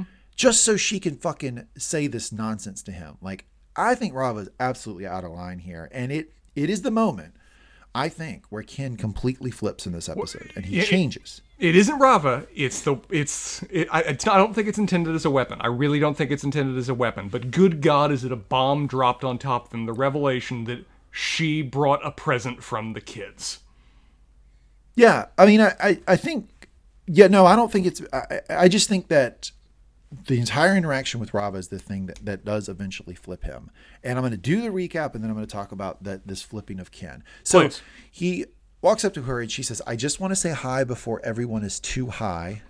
My notes, ugh, all caps. Ken then mentions the Tiny Wu-Tang Clan, which, by the way, sign me up for the Tiny Wu-Tang Clan. I'm kind of sold on Tiny Wu-Tang. That. Why? More so than Billy Joel Crucifixion. I wasn't into that, but Tiny Wu-Tang, I'm in. I want to check that out. And she gives him a face that's like everything he says about this party or everything that she says about this party, she drips with judgment. And it's all negative. When he says this, he gives her such a look that he goes, well, yeah, I don't know. Like, I don't know. It's funner than it looks. It's funner than it sounds. Like, basically, that's the look that she's giving him. He flips and he gets angry because he's like, God damn it. You come to my party, you push to see me, and you are just mean to me. That's what she's doing. She's being mean. So he fires back and he basically calls her idea of a good time lame, which is pasta Alfredo, 3 glasses of wine before lights out at 11. And I'm with her. That actually sounds really nice. Of course it does. Yeah. But for every human it does. And I think that Ken even notices that when he gets it out of his mouth. That's why he recoils after he says it. And he's like, fuck, I said something I think it's stupid. what Ken actually wants. He just doesn't know how to get it. Yeah, it's basically what he asked for later in the episode. She says that that actually sounds pretty nice. At this point, she's pissed him off, so he's ready to go. He's ready to rumble. Fuck you, Rava.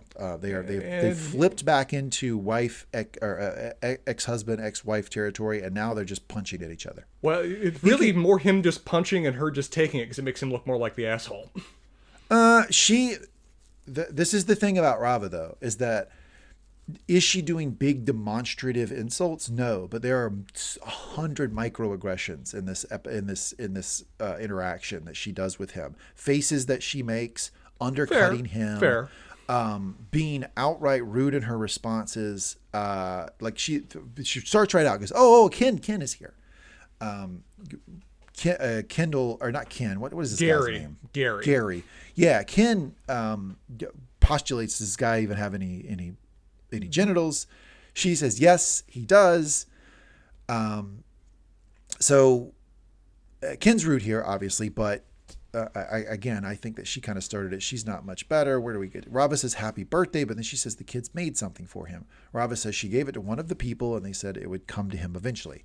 He asked what it looks like, and she, very helpful, Rava, this entire sequence says it's a present that's wrapped. Thanks, Rava. Appreciate that. She gets there. She gets there eventually. It's bunny wrapping paper, wasn't it, or something like that? Yeah.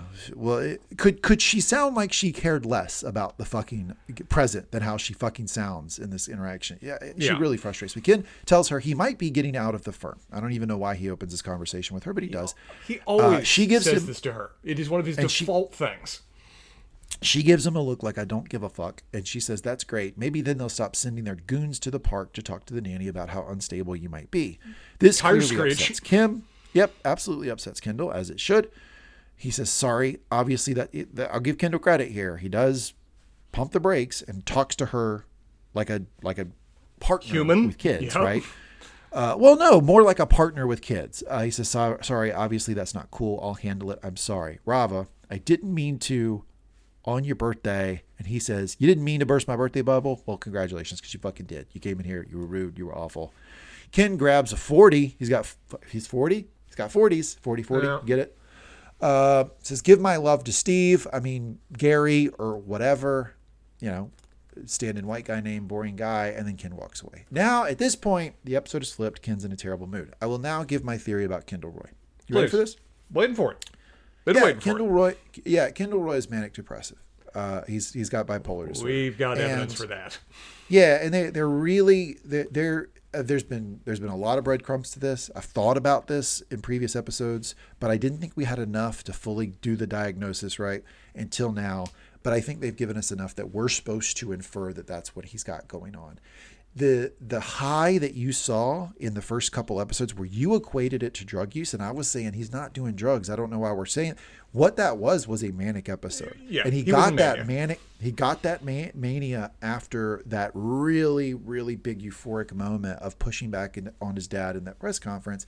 And he's just now coming down from that. And we'll see how long this depressive state stands. But for those that don't know, people who are manic depressive go through these states of oscillating emotion that they can't control. They're either really, really high, and in these are for no reason. They're not usually attached to anything. So they're just really excited, really amped, usually to an almost dangerous degree. A lot of times people in these manic states will do things like speed or do dangerous things. Rock climbing with no harness, or, stuff like that they in their right mind shouldn't be doing. But they're just in this huge euphoric state. A lot of people think people in manic states are on drugs. So I think that they did that beautifully in the first couple episodes of this show, and they eventually get to a point where everything comes crashing down. They get really low, and that's when people can get suicidal or they can harm themselves or others. I think that's what Kendall's got, and I think that the drug use is something he did to try to control the emotions that he's not ever been able to control in his life. Because think about it, if you go through periods of like super high or super low, you don't know when it's coming, you don't know why, and it's completely disrupting your life and causing you misery, why wouldn't you try to regulate with something? Yeah. It just goes to follow that you would do drugs, because then you could have a little control over what your emotions are, because when you take drugs, you get that intended effect. It makes perfect sense that he would become a drug addict. There you go. That's my Kendall Roy theory. Spencer, what say you? I'm with you. I think he very much has been self-medicating for years rather than getting the therapy he needs. I mean, effectively, the various medications that are used to treat manic depressive conditions or bipolar disorder are kind of basically to bring down the highs and bring up the lows to get you more on an even keel. And as you said, it seems like he's been trying to do that himself disastrously for years. And it's really, really hard for people who have manic depressive to take the medication, because the medication does exactly what you talked about, Spencer. It will bring the highs down, and then they don't get the highs. They don't feel as people good. With manic depressive do get addicted to that high. They like that. They're like, oh man, I'm never going to feel that good again in my life if I keep taking this medication. So it's often very hard for those people to convince themselves to take the medication for long periods of time. I think that's why we have Kendall as drug addict. So this episode, as fucking difficult as it is to intake, as uncomfortable as it is, and I will tell you it's uncomfortable. It's getting worse. Massive character development in the sort of like character revelation. Character revelation. Well, why wouldn't you say that's development? I mean, they've developed. He's developing for us. He isn't developing personally. We're understanding more about him rather than him actually progressing as a character. Is the distinction I'm trying to draw. Okay. I mean, yeah. Yeah, okay, fair enough. I mean, I guess he doesn't fix his manic depressiveness in this episode, but we now understand it. So that I think we can take that as canon that he has this disorder. I think Naomi understands it. I think she very much understands it. She's there for She's willing to help him with it. Exactly. So there you go. And by the way, Rava should know it. And coming into his birthday party swinging like that was a really selfish thing. So fuck Rava. She's on my shit list. Man, she has come down from where she started for you this season. Whoa, she is very low in the Lee Power rankings. Ken then walks away in a terrible mood. He's making fun of people's shoes. I do that a lot. Just crush on people's shoes. You do. He comments on Connor's coat. Quote, look, it just feels like an asshole's birthday party. He's telling this to one of the social media people. My thing from the very beginning is that it shouldn't look like an asshole's birthday party. So now he's flipped, and this happens with people who manage president. He's flipped to the point that what he was just seeing, he was, like an hour ago, he now sees completely differently, and it's It's so maddening to the people who have to be around them. Like, it's like, what the fuck are you talking about? Just an hour ago, you loved this thing, right? Kendall then sees Greg, calls him snitch bitch, takes a shot of liquor, tells him he's about to do a set. Oh, Kendall's really rough in this conversation. At this point, he just snapped. He's just snapped. He hates everybody. You need to get him out of there. You need to get him out of there is what you need to do. Greg goes into this thing about wanting to ask Comfrey out, and he's really driving it. Hey, she said she's going to attack me on television thing. Because you told her to. Kendall doesn't ever get to that point. He can't get past the you're going to ask out one of my employees. Kendall says, Comfrey? My employee? Comfrey? Greg then says, well, maybe you don't have to attack me because maybe things are slowing down a little bit in that regard. Kendall just stops and looks at him. No. And she's out of your league, bro. Twice this episode. I'm going to give Greg some credit here. When he hears she's out of your league, he doesn't want to hear that shit. Don't want to hear that shit. No. And I'll tell you this. I never did when I was dating either. I would like say, I like that girl. And my friends would be like, she's out of your league. And I'd be like, what leagues? What are you talking about, leagues? It's who always made you the fucking... It's bullshit. Who made you the fucking commissioner? Like, what are you talking about, league? Man, that's an official position I need to get involved in. Hear more about. Yeah, I always thought that was such bullshit. She's out of you. Who are you to say that? I never liked that. Greg has the same sort of dismissive attitude to that comment that I did. Greg, I don't see it that way. Kendall says, well, what if I wanted to ask her out? Stops. Well, that's inappropriate. But inappropriate. No, yeah. It's best you don't, okay? It's too complicated, okay? She works for me. Clean lines, church and state, and all that. Greg keeps talking, and Ken says, I said no. Durr. Like the world's biggest parasite, you're a tapeworm. Maybe stop feeding on your own fucking family. Unbelievable that Ken has this criticism of him. Unbelievable, the hypocrite. Just a bit, wouldn't you say? That's all he's doing this entire season is feeding on his family. And he says, try sucking some blood elsewhere, yeah? Kendall then laughs. I'm kidding, or am I? Am I not? Am I not? Playground, mad, angry, lashing out. That's all Kendall's doing here. Is it nice, appropriate? No, of course it isn't. But that's just what he's doing. It's understandable. Greg. It's not forgivable. Well, I'll rephrase. It's understandable, but it also should be subject to condemnation. How about that? It is mean. And Greg says, wow, fucking asshole man to himself. Yeah. He then starts punching a screen of Kendall. I love that. That was cute. Fuck this guy. I would punch his screen. Not hard enough to hurt it. Just, fuzz. Just making static for a second. Yeah, Greg is the best. Cut to Tom and Shiv at the bar. Tom is mentioning that the vibe seems off. People don't seem happy. Shiv certainly doesn't. She's very upset at Roman and Logan working out the Kendall buyout thing on their own, right? That's what she's upset about, the two of them working on their own. Shiv asks Tom, do you know about this buyout thing? Tom, potential line of the episode. You ready for it? Why is no one happy? What is this? What a great read on the Kendall 40th birthday party. Why is no one happy? What is this? It's a great read. It's also Tom. I think Tom is reaching a kind of certain realization. A, he mixed up his drugs, and B, it's a shitty party. But C, he's also reaching the realization that the desperately horrible thing that he was looking to avoid isn't going to happen. But honestly, is the life you're going to return to good? Are you looking forward to that future? I think he's looking at what the alternative is in the cold light of day and isn't happy to see it either. No, but so funny. Yeah. I just love the line. Maybe double. It really did double over laughing. Why is no one happy? What is this? Cut to Connor being an old guy, talking about how difficult the rig would be to get. You know those commercials. It's like about like I don't know if you've seen them. It's like when you become your parents. Yeah, and it's a guy sitting around. Yeah. Those are really funny, right? He's like, they're just selling candles in here. How do they get their overhead back? Stuff like that. This is what Connor's doing. How would that cost? Yeah. It'd be difficult to get set up. Poor Comfrey comes by, tries to get his coat. He's clearly been told to do this. The coat thing, we talked about this before. Is it reasonable? No. But it's absolutely a rule. Not. Connor should be able to wear his coat. I think Ken is just like, can you give me something? Can you just fucking give me something? She, pro that she is, shout out to Comfrey, doing her job the whole episode. Starts with a complimentary cashmere sweater for our VIP guest. Yeah. She tries. Connor says no. Then she tries coat check, but Connor says, I don't trust those things. Again, sounding like an old guy. Comfrey keeps pushing, and Wyla snaps. My partner is Colton. He'd like to keep his fucking coat on, okay? And he's ready to be the next president of the United States, so maybe you should show him some fucking respect. Damn. It is a great line. It is standing up for a man like the second or third time in this episode. And the look that Connor gives her after she just says she would not fuck off is pure adoration. It's just that. Let's go right now, Wyla. I've got somebody that cares enough to stand up for me right now. Look at that. Let's find that private space that Madison was talking about. Yeah, he really liked that. Look, in my notes, I say Wyla saw those poll numbers too. a little bit more positive with Connor than she was last episode. I think they actually do like each other. I think she actually likes him beyond just simply, presumably, the paycheck she's still getting. Yeah, but as long as you're paying, it's hard to tell. Yeah. Cut to Roman showing up to the treehouse. He now has a rainbow wristband. He says he had to kill somebody for. Security still tries to stop him from getting in. Are you touching me? Are you touching me? You don't have my permission to touch me. Roman is such a little baby. Yeah, and this Roman security sucks. This security he does, sucks. because as soon as he said that, security gets scared and lets him in. Roman finally finds Madsen. Calls him a human VPN. Hard to find. Ha ha. Tech joke. He's playing a game on his phone, Madsen is. He says, I just want to find a good P word and get out. He has goals. Apparently he got his pasta and he got his privacy. Now he wants to complete the P trifecta.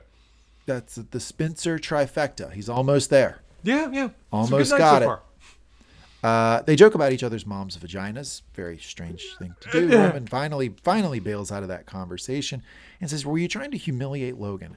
Roman says, we fit. We have this deal is a good deal. We fit. Madsen, I have one question, though. I'm guessing that Madsen gets on your shit list here. When will your father die? Like, I don't want to be rude, but like, what type of shape is he in? Like less than a year, or like 5 years, or because if it's 5 years, that would be tough. It would be better if it's sooner. I'm right there with Roman. I have no idea how to respond to this train of conversation right now. Unbelievable. That is. Wow, we've seen some real assholes in this show, but that's something else. Yeah, that's pretty fucking. Yeah, Spencer's like putting his hand high on the list, like he's a fucking guy. Madsen's up there. This is rough. Roman, though, probably the best of the siblings to handle this type of thing. Yeah, because he just sort of blows it off. Let's give credit to Roman here, because Roman's gonna get horrible before this episode is done, but. In this conversation, in this moment, he reads the guy well and does what he can to make things head in a positive direction. And I think he deserves compliments for that. Even if I don't think he's reading the guy perfectly in terms of maybe what Logan better understands about him. Yes, I agree. We'll get to that too. I do think Roman misreads him this episode.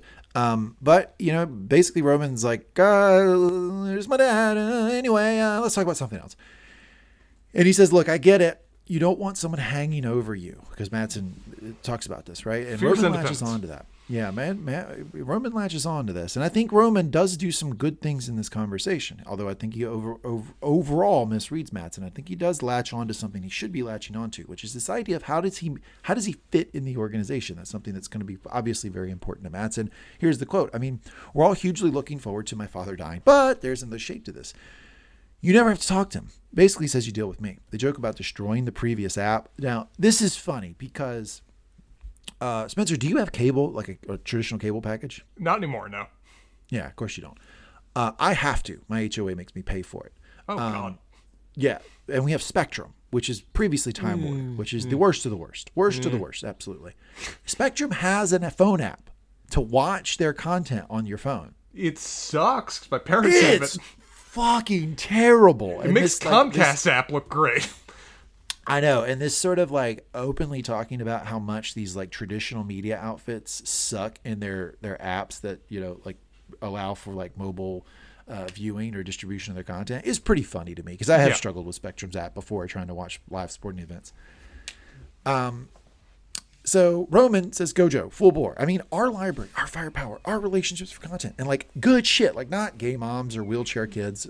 So I guess what he's talking about is like local news there. Yeah. Bullshit, but popular, actual good shit. But on the occasion you have to send out a smokescreen from Geneva, you go through me. So basically what he's saying is, you go where the fuck you want to go. I think he actually says Austin, Texas. He's like, you can go to Austin, Texas, which I thought was pretty Austin, funny. London, Stockholm, Geneva, whatever.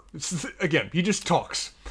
But I think there is some level of like, where do douchebags live? And that's what he stated. Austin, London, Stockholm, Geneva. Well said. Perfect summary. Yeah, pretty good. Basically, you won't even know my father exists. Matsson then keeps shitting on the Waystar app. Finally, Roman pitches the idea. This is creative. That they get the phone. It was pretty creative. I agree with you. This is pretty good. They get the phone, they open the app, and they take a piss on it. And Matsson, who seems either down. Drunk, he's pretty drunk, but he's like, yeah, let's do it. He's both drunk and weird. This is a weird dude. And, this is where Roman's useful because he knows how to work weird. Roman says, I can't piss near other men due to, we don't know what reason. It does not surprise me at all that Roman would get stage fright. That's absolutely perfect for his character. Go right ahead. Matsson then pisses on the cell phone with the app open. He does it. Which is still not loading. It's still thinking about it, right? Roman then says, look, you're a genius. Damn right I am. God, this Matsson guy sucks. But would you be open to meeting with my dad? Maybe selling Matsson on this idea. Matsson sort of agrees. Says, if all this is true, then maybe I'll consider this acquisition. Maybe I'll consider this sale. And Roman says, Monday? He says, Monday works. Roman says, can I tell my dad I just bought Gojo for him? And Matsson's like, absolutely not. No. You can't. But you can say that I'm in the conversation. Roman congratulates himself by calling himself the best businessman in the world. They spit on the app as they walk out. App still loading. Scene over. What do you think of this scene? I think Roman does as well as he can in this moment, and I think he does a necessary thing to get the conversation continuing. I think he deserves credit for that. I don't think he understands Matsson at all as well as he thinks he does, but I think he read Matsson well enough in this moment to get him talking and get him in the door Monday. Maybe. Which I think he deserves compliments for that. Yeah, I agree. Cut to Kendall. He's about to do his own set. Doing my set. Billy Joel? He's gonna go sing on a harness, I guess, maybe. It's from what the description is, it is a cross, Jesus style, that's going to carry him up into the heavens as if he's dying for their sins. God help us all. Now, you know that I'm a big wrestling fan. You know this. Yes, you are. Yeah. So there was an incident that happened in the 90s with this sort of like rig, like putting somebody in a rig and having them either descend up or descend down. Dangerous. Do you know about this thing that occurred? I know about this one, yeah.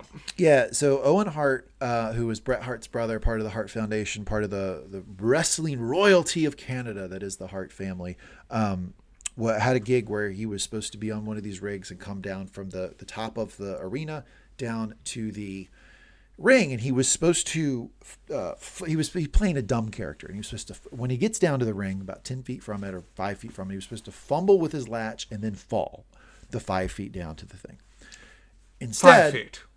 Instead, it, for some reason, we will never probably know completely, the harness broke or released, and he fell 90 feet in this arena down and died for it. So I will never hear this idea of someone like being harnessed and like flying down in an arena and not think of the Owen Hart situation. So I was immediately like, Kendall, please fucking don't do this. What? Well, he doesn't. And it seems like his tech guys are pretty uncomfortable about it too. Like his marketing guys are just there with stone faces, like this is a horrible idea for so many reasons. The tech guy's talking him through in a way that almost seems devised to convince him what a horrible idea this is.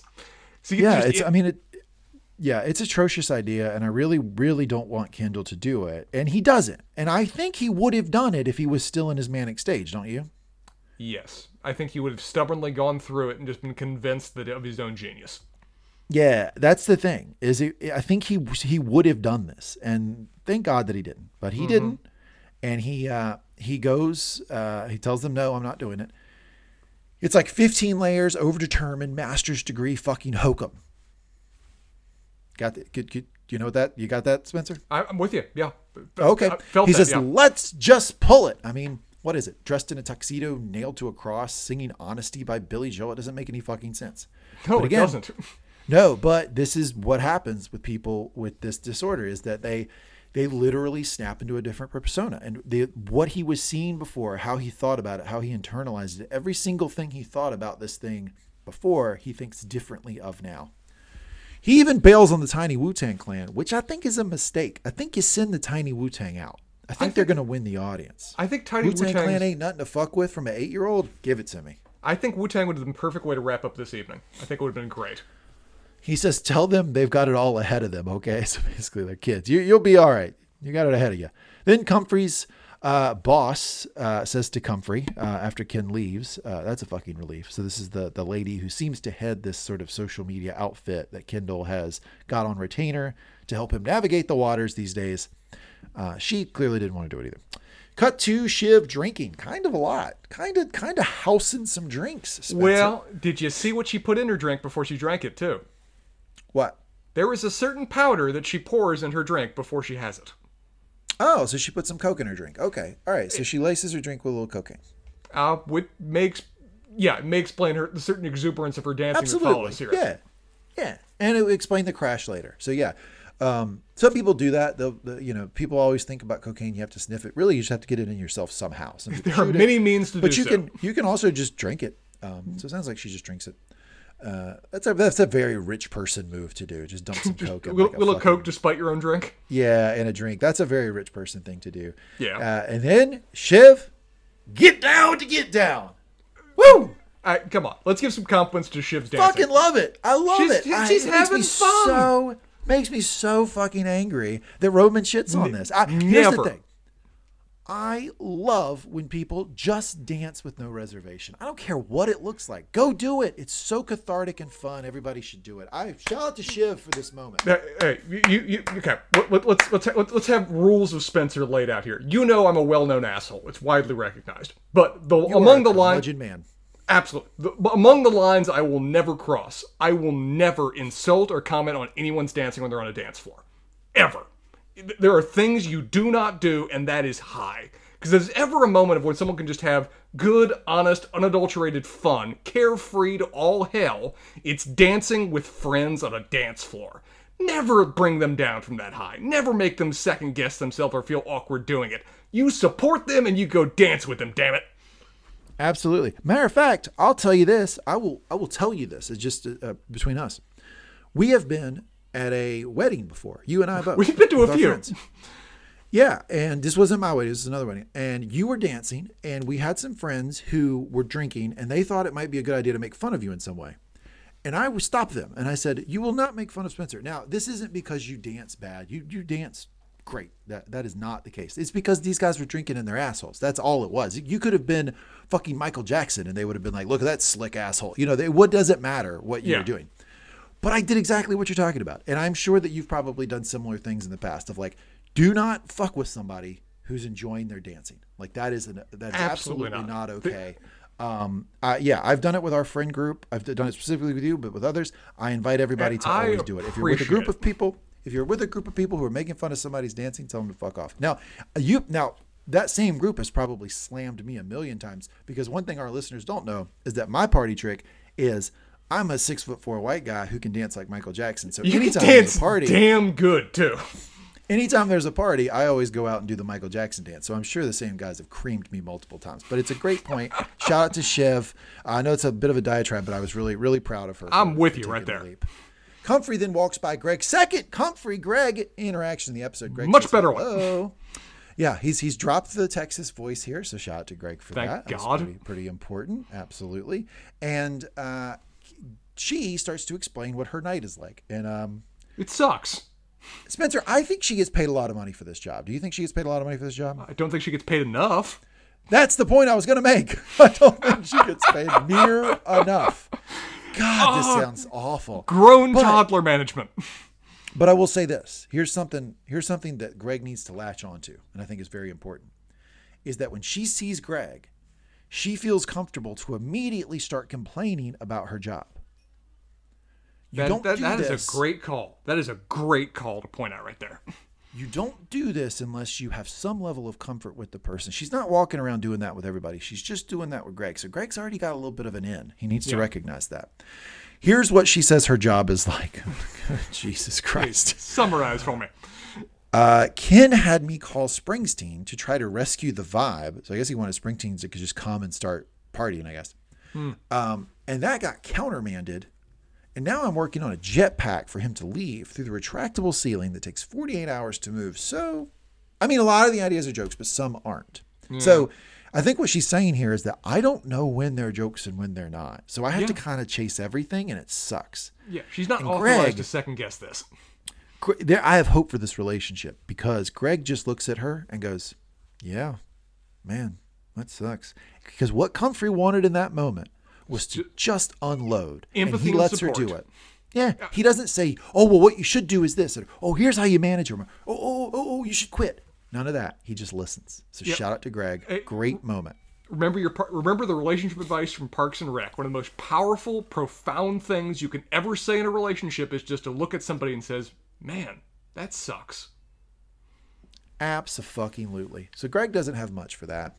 They get quiet and she says, what? And Greg says, well, earlier, before I heard you were going to orchestrate a smear campaign in the public against me, I was going to ask if you wanted to grab a drink sometime. But then Kendall says, Kendall said, maybe we can't. Clean lines, church and state, wrong place, that wrong gets time. her attention. But maybe when you're not working for him anymore or something, or, trying to destroy my reputation. Now, this is my big question to you, my $1 million question of the episode. Because I came into this episode with all kinds of theories. I've already diagnosed Ken. I already know what's wrong with all the situations. Mm-hmm. This is one I don't know that I really want your opinion on. Please. Did Greg mention Kendall said we can't do this strategically? Or was he just talking? With Greg, I always just assume he's just talking. But if he meant it strategically, he's fucking brilliant. But the way he goes right to it, though, makes me think he thought, this might be, and it is brilliant because she starts out by saying my job sucks, and he goes, oh yeah. Let me tell you. He latches onto that and says, well, let me tell you something else, and basically saying your boss said you shouldn't do this. Like, this is your way. Daddy doesn't want us to date. We already established that Comfrey feels comfortable enough to just walk up and unload on him about her evening. So she already kind of likes him. So she says, look, I spent a whole week looking for 80s lunchboxes, which, by the way, if you've got some nice 80s lunchboxes, hold on to them because they are dope. Kendall's right about this. But then Kendall decided he didn't want that anymore. But now I got all these He-Man lunchboxes, shout out He-Man, in my apartment. I have to resell them because his office wants receipts. This is the thing that really makes me crazy about Kendall when he gets cheap. Can't stand it. Really pisses me off. But then Kendall said, you need to get me receipts for this, right? So then she goes, if you want to ask me out, then ask me out. Greg, do you want to go out? Greg, wasting no time. Right to Coming right in. I'm so proud of him. I am so proud of him. As much as he fumbles the first conversation, I don't know what happened between the first and second, but he's a different man because he handles this one perfecto. Can I ask your scores? Scores in the first conversation versus scores in the second one. I want to see what the difference is in your mind. So you do want to stand out, right? I've talked about that before. But Greg was but you don't want to be nonsensical. And Greg was nonsensical in the first conversation. So it's below a 5. It's like a 2 in the first conversation. When someone has to just look at you, smile, and walk away because you are saying such nonsense, it's a real bad sign. But I think he was already in with Comfrey before that. So I don't think this really damaged him that much. This next one, 9? Is it a 9, Spencer? If he was intentionally turning the conversation with mentioning the whole Kendall thing, it's got to be a 9. Even if it isn't, it's so good. I'd still give him a 7.5, 8. He did a great job in this conversation. He jumps right in. Do you want to go out sometime, Comfrey? Yes. Greg turns around, looks at Shiv. Wow, she's really dancing there. Very emancipated. So they're talking about Shiv's dancing. We established earlier, don't do this directly to the person. A little talking about it. It's not too bad, though. Comfrey, do you know what she's taken? We know. Thank you, Spencer, for catching it. There for you. She has taken something. Greg doesn't know this. I don't think she's taken anything. Just getting the demons out, I guess. Great banter. That was funny. Yeah, it's funny and it's cute to see them two talking about this. And okay, this in terms of talking about somebody else's dancing, this just seems like they're amused and not pretty kind of... Greg's line, honestly, at the end just sounds kind of supportive. What kills me about Greg is that in every situation in his life, he has no confidence. But for some reason with women, he's like, yeah, she's not out of my league. I got this. I'll just do a little banter with this lady. Like, he got game. He's got game. Got game. He doesn't know his limits, and power to him about it. Yeah, absolutely. If somebody, life lessons believe, somebody tells you that someone's out of your league, dismiss it as nonsense and move on with your life. Yeah. It's nonsense. Kendall then goes off to the gift room, starts frantically looking for gifts. Kendall now very much in the depressive state. He's like firmly in it at this point. He excuses the person working there. So it's just him and Naomi. Kendall's manic at this point, or depressive at this point. Just looking and looking, going way too fast. Naomi sees it. It won't turn up if we don't look for it. He snaps at her. She says, well, I know that. She ledge in her voice, and he backs right off. This is what we were talking about earlier. He backs right off. He says, sorry, I'm just saying. Mm-hmm. He's going way too fast. She tries to get him to take a break. She gives him her gift, and it's a watch. And, if there is ever evidence that it's so hard to be with somebody, and I really do have a lot of sympathy for somebody in a relationship with somebody who's manic depressive, because I don't think this is a way that Kendall would have normally reacted. I really don't. No. But man, is he spiraling. rude. He's that's a great way to put it. He's spiraling, and this is terrible. And it seems to me that Naomi understands what's going on here, and she doesn't take it real personal. She gets it a lot better than I would have in that moment. I would have been real damn hurt by his comments there. Me too. Me too. I mean, it's always difficult buying somebody a gift. It's a challenge. It can always go desperately wrong. I know you enjoy it, but it's like my favorite thing, gift buying. I'm a weirdo. I love it. And I'm completely on the other side of the fence when it comes to that. Yeah. So to have somebody like diagnose it, and what did he even say here? It's like he's asking her almost like to defend it. Like, I don't know why you would have gotten me that. He says, first off, is it engraved or something? After it's clear from his reaction, she doesn't like it. And she's it's a nice watch. She then, God bless her, she tries to break through it all and just goes, well, do you want a blowjob? Like, maybe she could change the conversation to something. I think she would have blown him right there if it would have gotten him in a better space. He says, no, I don't want that. I don't mean to be a dick, but I have my watch. Listen, Nay, I'm just trying to get inside your head and figure out why you would give me this gift. Oh, just, dude. But the tragic part of this, and I think Naomi gets it, is that I don't think he really knows what he's saying. I really don't. I think he's in a weird. He doesn't know what. I think if you asked him tomorrow about this watch thing, he'd have a real hazy memory of it. I honestly do. I think everything is just painful to him right now, and he's just looking for something to blame. Yes, completely agree. But Naomi handles it very well. He keeps looking. She follows him around while he's looking, and at this point, he never leaves his side. He's punching them, he's dropping them, and she just stays right there, trying to control it to a certain degree. He finally stops, and it just washes over him, the sadness, and you get a massive wave of depression that just hits him. And the actor plays it perfectly. I mean, it really it's a collapse. It looks like it just all hits him. This super depressive state. And he just says, I'm sorry. This is so pathetic. I wish I was. And he starts to cry here. I wish I was home. And, this is. I don't think that's what he was planning on saying. No, I think he was going to say, I wish I was dead. I think that's what he was going to say. And that is. I bash on Kendall a lot, but good God, does he make me sad and cry? Yeah, it's extremely sad. It's someone who clearly has this disorder. He's got a lot of confidence problems, and he does have a lot of people in his life who are just jerks, who are just assholes. Like, we're about to get a massive scene of this, but I can't. I have to go back to the Rava scene. It makes me question all of their interactions now. It really does, because Kendall is an addict and a manic depressive. He was a nightmare to be with. I'm sure of it. But it seems like Rava was could be a pill herself, and so he just has a lot of tough people around him. Or at least is done with him. Is so just thoroughly out with him that she has no desire to give him any degree of support anymore. And she's willing to just be openly rude to him for seemingly no reason. She starts that conversation out rude for no reason. Cut to Greg and Tom. Greg is asking Tom if he's happy because apparently he hasn't smiled in a while. So they try to the compliment tunnel. Spencer, compliment tunnel. You want to do it for New Year's? We're having a party at New Year's. You want to do it? Compliment tunnel? I am never. I'll pay for it. No. Okay, maybe, but no.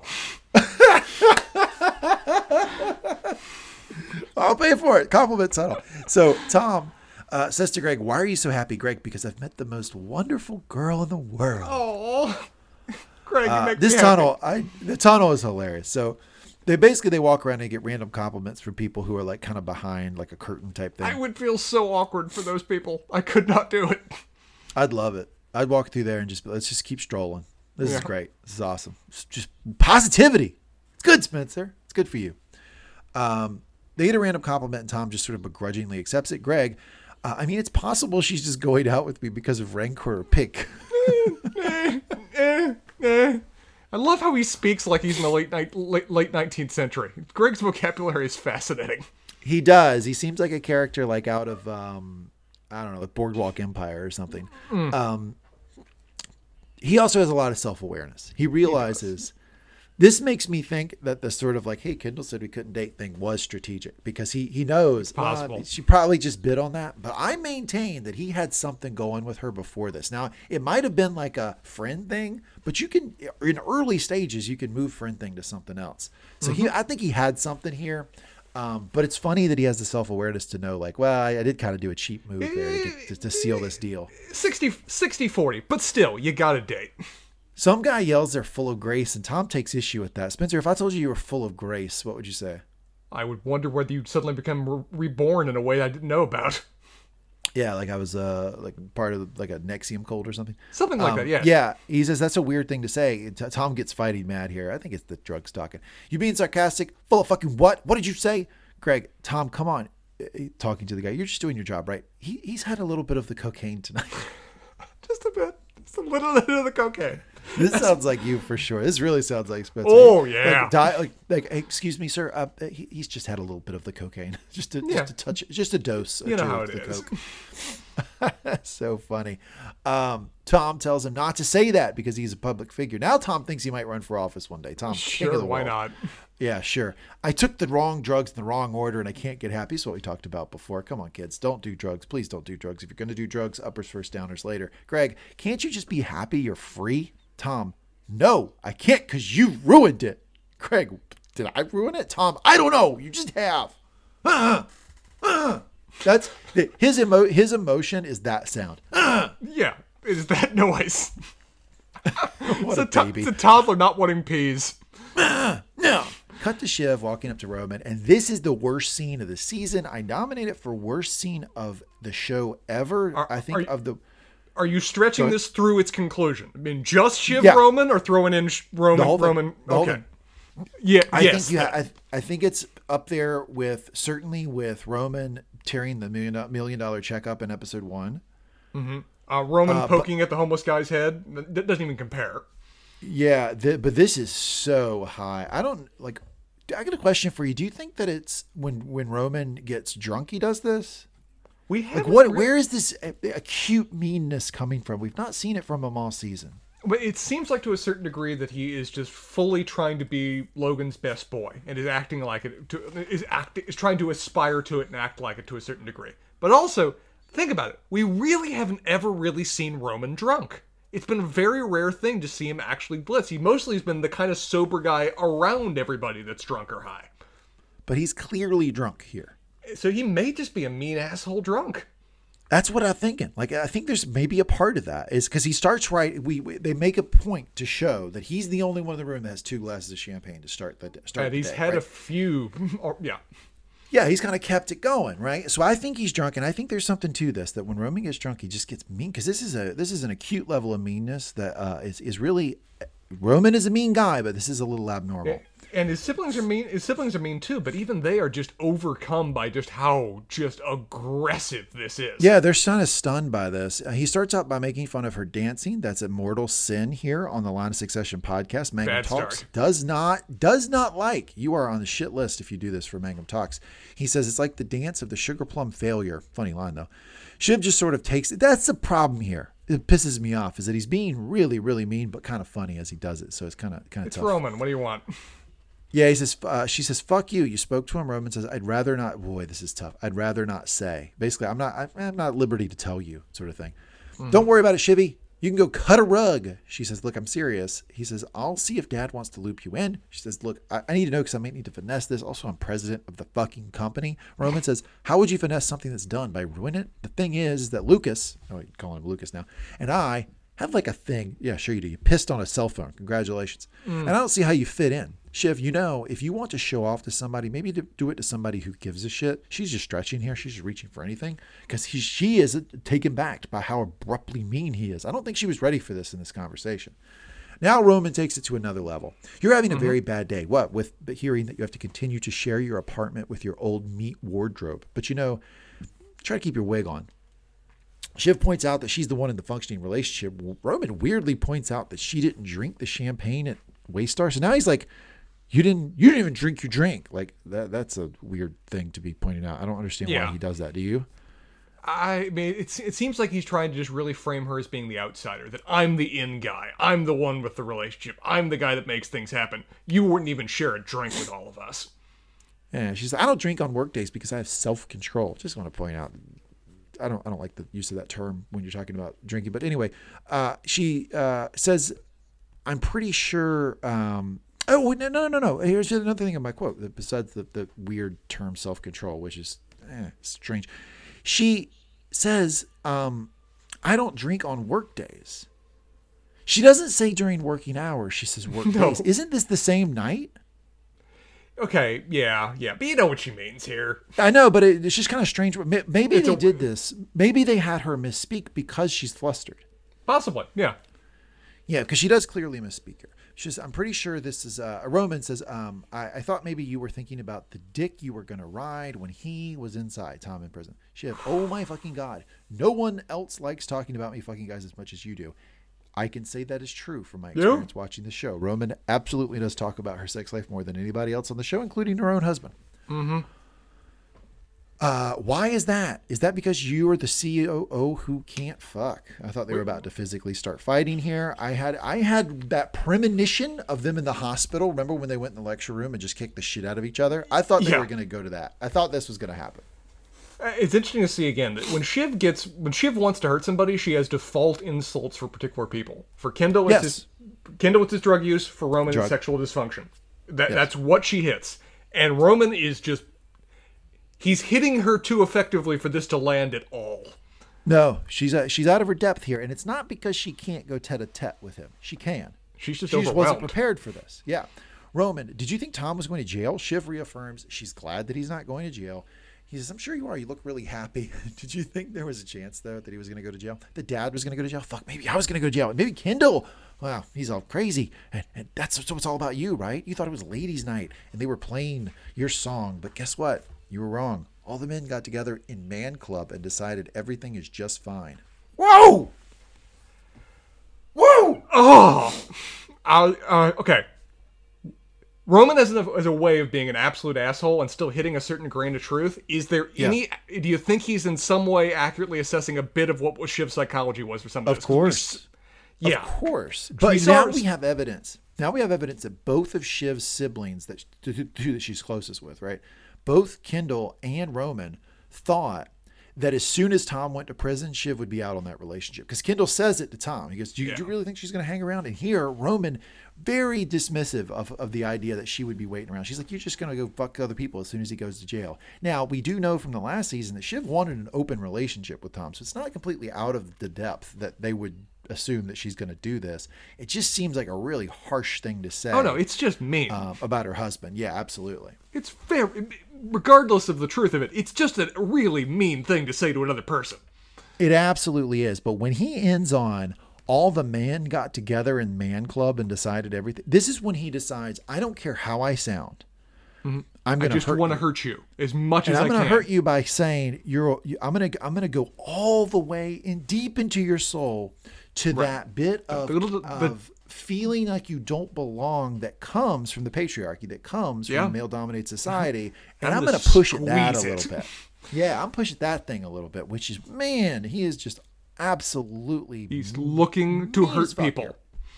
Shiv tells Roman he's being used as a messenger boy, but he's too fucking dumb to see it. Roman, I get it. It's difficult for you to do the dance for dad because you just suck at dancing. Here comes a very strange line by Roman. Yeah, please unpack this. Turns out he loves fucking me and he doesn't want to fuck you anymore. Shiv, what are you even talking about? You're so gross. Yeah, the Oedipal complex this guy runs in is just fascinating. Well, everything to him is sexual, right? Everything is fucking or not fucking or withholding or cucking or everything he relates to some sexual thing. And so when he's just explaining, hey, dad wants to work with me and doesn't want to work it with you anymore. It's fucking. He's fucking. And it's in like Shiv's reaction is like everyone. It's like, what are you so gross? Roman, Daddy doesn't love his little carrot top, even when she does her little daddy dance. Tough. Roman sees Kendall and says, happy birthday, Naomi. Now with Kendall by the arm, it says, he's trying to get him out of the room. Enough, okay? Like basically announcing to the room, Kendall's had enough. He is We're not going in a good home place. now. And if you notice, Shiv, who had that scene with him, I believe it was early in season 2, where he looks at her and he says, can you just help me? Can you protect me, please? And he's crying. He, at that point, we can now look in retrospect, was in a depressive state. She noticed it and showed him kindness. Not normal for her. She notices in this scene that Kendall's not okay. Dials it back quick. Absolutely. With regard to Kendall, she does. She even sticks up for him later in the scene. But Kendall stops, look at them, super sullen, says, neither of you should be in here. Roman mocks him and says, call the cops, Kendall. You both came in here behind my back. You're ghouls and you're disgusting. Kendall starts asking if someone can get them out. Roman says it's too late for this. He spoke to Madison, who hates you, by the way, and laughs at you constantly. This is also, he knows that Kendall worries that people don't take him seriously. Yeah. They laugh behind his back, and he's poking at that. He's literally in this conversation, every single insecurity he can find, he's taking a big old massive spotlight to. Yeah. Shiv, now looking at Ken, can see he's in a different place. And even she speaks up and tells Roman to stop. Says, enough. Can you stop, right? And Roman, oh, what? Go easy on birthday boy? Ken asked Shiv if she came here to see him at all. Shiv, as much as she wants to tell Roman to stop, is not going to lie to him here and says, no, basically, I didn't come here to see you at all. Sorry. We haven't been getting along so well lately, Ken. Have you noticed? Ken says Gojo was my idea and you stole it. That's probably true. Roman, what are you, 6? No need to cry about it. You lost. Roman turns to Shiv and asks her if she likes the spine. She tells him to lay off the drugs. Or no, not Roman. Kendall turns to Shiv and asks her if she likes the spine. And she tells Kendall to lay off the drugs.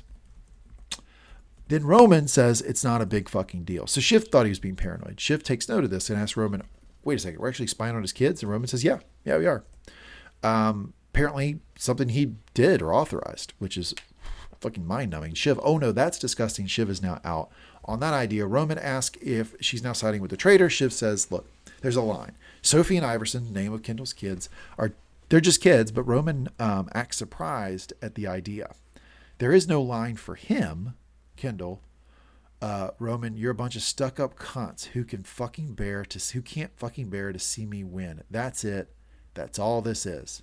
Roman says, fuck you. Okay. Have a good birthday, fuckface. And then Roman pushes Kendall to the ground. Yeah. Kendall gets up, looks at Connor, and says, take your coat off. Take your fucking coat off. Wyla screams at him. Connor, Connor actually jumps in here to try to, again, calm things down. Kind of like Shiv trying to help out the fucking siblings that are spiraling right here. But Ken's focused on that damn... Kendall's focused on the coat. Can you do me this one thing, Connor? Which is the one thing he's not willing to do. Wyla tells him, that's enough! And like at that point, I kind of thought like, Wyla, strong episode. That one might have been a one to sit back. Might have been a one not to jump into that one, Wyla. Yeah. Ken walks out yelling at Connor to take his coat off. And there we go for possibly the worst scene. When I say worst, I mean made me feel the worst of any fictional scene I've seen in a show I truly care about, maybe ever. Maybe. It gets even worse that even as these things people are leaving, Roman is just still kind of giggling and laughing to himself about what happened. It is ugly. It makes me feel bad. Like it just ugh. Now, reading in the fan base, a lot of people are saying that they are forever out on Roman because of this scene. That this is real. I'm not. I need more. Okay. Good. Spencer supports cruelty. Got it. Spencer, big cruelty guy over here. Well, that's true, but that's not my reason for this particular decision. Spencer. You're not out on Roman? I'm not. No. One scene is not going to put me out on a character. I need to see more of this. Is this where Roman is going? Is this him just embracing what he feels like is his dad's cause and acting in this manner? Or is this guy an angry drunk? Which is still not great, but at least provides a different understanding of it. I need more than this one scene to be able to completely be. Well, he wasn't drunk when he tore the $1 million checkup in front of that kid. Yeah, but we've talked about how different that seemed compared to a lot of what we've seen since. The guy's an asshole. We just have not seen this level to his family before, and the family's important. Because Roman previously... There's a theory here. Sorry, cut you off. Go ahead. No, please. I think there's a theory here that he could be a mean drunk. It could be abnormal. He could have that gear that comes out 2% of the time. Or it could be anytime Roman feels empowered and he feels power over people, he acts out mean. And that what we have, when we have liked Roman, is when he has felt subservient. Right. And this is why I need more to interpret this scene fully. That if the second thing you just set out is true, then I'm kind of done on this character because I've seen him for what he is now. If it's the first and it's just an aberration, then that's a different kind of read. We need more. Yeah, I think we're gonna get it. I think there's gonna be some follow up to this scene. How could there not? They spent too much time on it. This was the culmination. This was the actual apex of the episode. This scene. I think we're gonna get more on it for sure. Cut to Shiv and Tom in the car. Tom asks her if she wants to go someplace. Can we keep the party going, please? Can we keep it going? I didn't do the thing right. Tom, I might be up for a while. Shiv does not want to keep partying. Cut to Kendall on his balcony watching the remnants of the party. He's got a little kid's blanket over him. I love that they gave him that. Like he's reverting back to the sort of childhood Ken. I don't know if it's maybe his childhood blanket or maybe Iverson's or something, but he's got a child's blanket over him. And he says, I think the party's over. Yeah. Naomi, yeah, it's just a party. Let it fizzle. Naomi then pulls him over, gets him to sit down and puts his head on her lap. And we get a close up of her thinking. And this actress does this really well because it's clear that it doesn't look like she's in a, I'm breaking up with this guy. No. Fuck him. I think it's in a, oh, man, I should have seen this coming. This is tough. Mm-hmm. We've had a bad night sort of look, but it doesn't seem to me like a look where what Kendall went through, what he did that night is somehow going to negatively impact their relationship. I don't think Naomi's out on him. I think she's just distressed for him. What was your read? I think that's very accurate. I don't think she's happy about the present circumstances. I don't think she's looking at him with adoring eyes right now. But she seems more unhappy in a kind of worried about him kind of way than, oh God, can I just leave right now kind of way. She's not leaving. It looks like she's there for the night, if not the long haul through this depression. And we've had that in season 2 that she's been through these kind of cycles herself. We can't diagnose her accurately as to what she's gone through, but she's certainly had drug abuse spirals in the past. And it's something that in many ways the lows is something they bonded over. So I think she knows where he's at and is sympathized with us. Yeah, very common for people who abuse drugs to have some sort of underlying psychological issue that they're trying to get relief from, and that's why they go down the road to begin with, and then something clicks, and they can't go back. They're an addict and they can't flip it back. But she does seem like she kind of understands that. But anyway, Spencer, that's the end of the episode. Recap done. This season, I mean, again, we can debate to what degree the episodes link together, or what degree the overarching plot's been kind of taking a back seat this season. But for individual episodes standing on their own, God, this show's still knocking it out of the park. It's an unbelievably entertaining show. It is just like, I don't know that there's a show that sucks me in as much as this one. I'm not saying it's the best show on television. It's probably my favorite, though. It probably is my favorite show on television. I'm not saying, I don't know if it's the best or not. I think that's a different conversation. But to me, it is the one that I just simply can't turn off. It sucks me in, and I can't turn it off. I'm with you with that. All right, you want to talk about the line of the episode? Let's do that one first, then we'll do Roy of the episode. I've got some nominees. I mean, I don't have as many as some of the episodes we've done before, but there were still quite a few. Sure, I'll start with one. It's like I've gone Anti-Fragile. I can accommodate anything. If I start second guessing, it collapses. Yeah, that was foreshadowing there. Just a bit. One short one from Logan. I will remember. That had a lot of weight. Yeah, it's a simple line. Yeah, abso-fucking-lutely. What is the next one I've got here? If you got one, go ahead. Yeah, Wyla. Okay, immersive theater. I mean, I could have consulted, but whatever. Tom. She's way out of your league, man. It's like a haunted scarecrow asking about Jackie Onassis. It's a suicide mission. You shouldn't even really be thinking about her. You're going to put her in a tough spot. I'm not going to repeat it because it's vile, but everything that Roman says about going in and out of his mom's vagina. Ooh, that entire monologue there. Here's one. Ken to Shiv. I'm disappointed because you usually write me such lovely letters. Yeah, there's several great ones from that conversation. You seem like the open one of where, Kendall's like, whoa, wait a second. Who let you guys in? This is friends only. Oh, shouldn't it be empty then? Beat me by a second. I love those little bits of what are still friendly banter between people that care about each other. People that care about each other, yeah. I'm doing this. This is a completely selfish one. It's Rava. I didn't mean to on your birthday, Ken. You didn't mean to burst my birthday bubble. Well, congratulations. Okay, I had to throw it in because of how much Rava made me angry this episode. Okay, so go on, tell us who's here. Well, who isn't? Well, your dad, your mom, your wife and kids.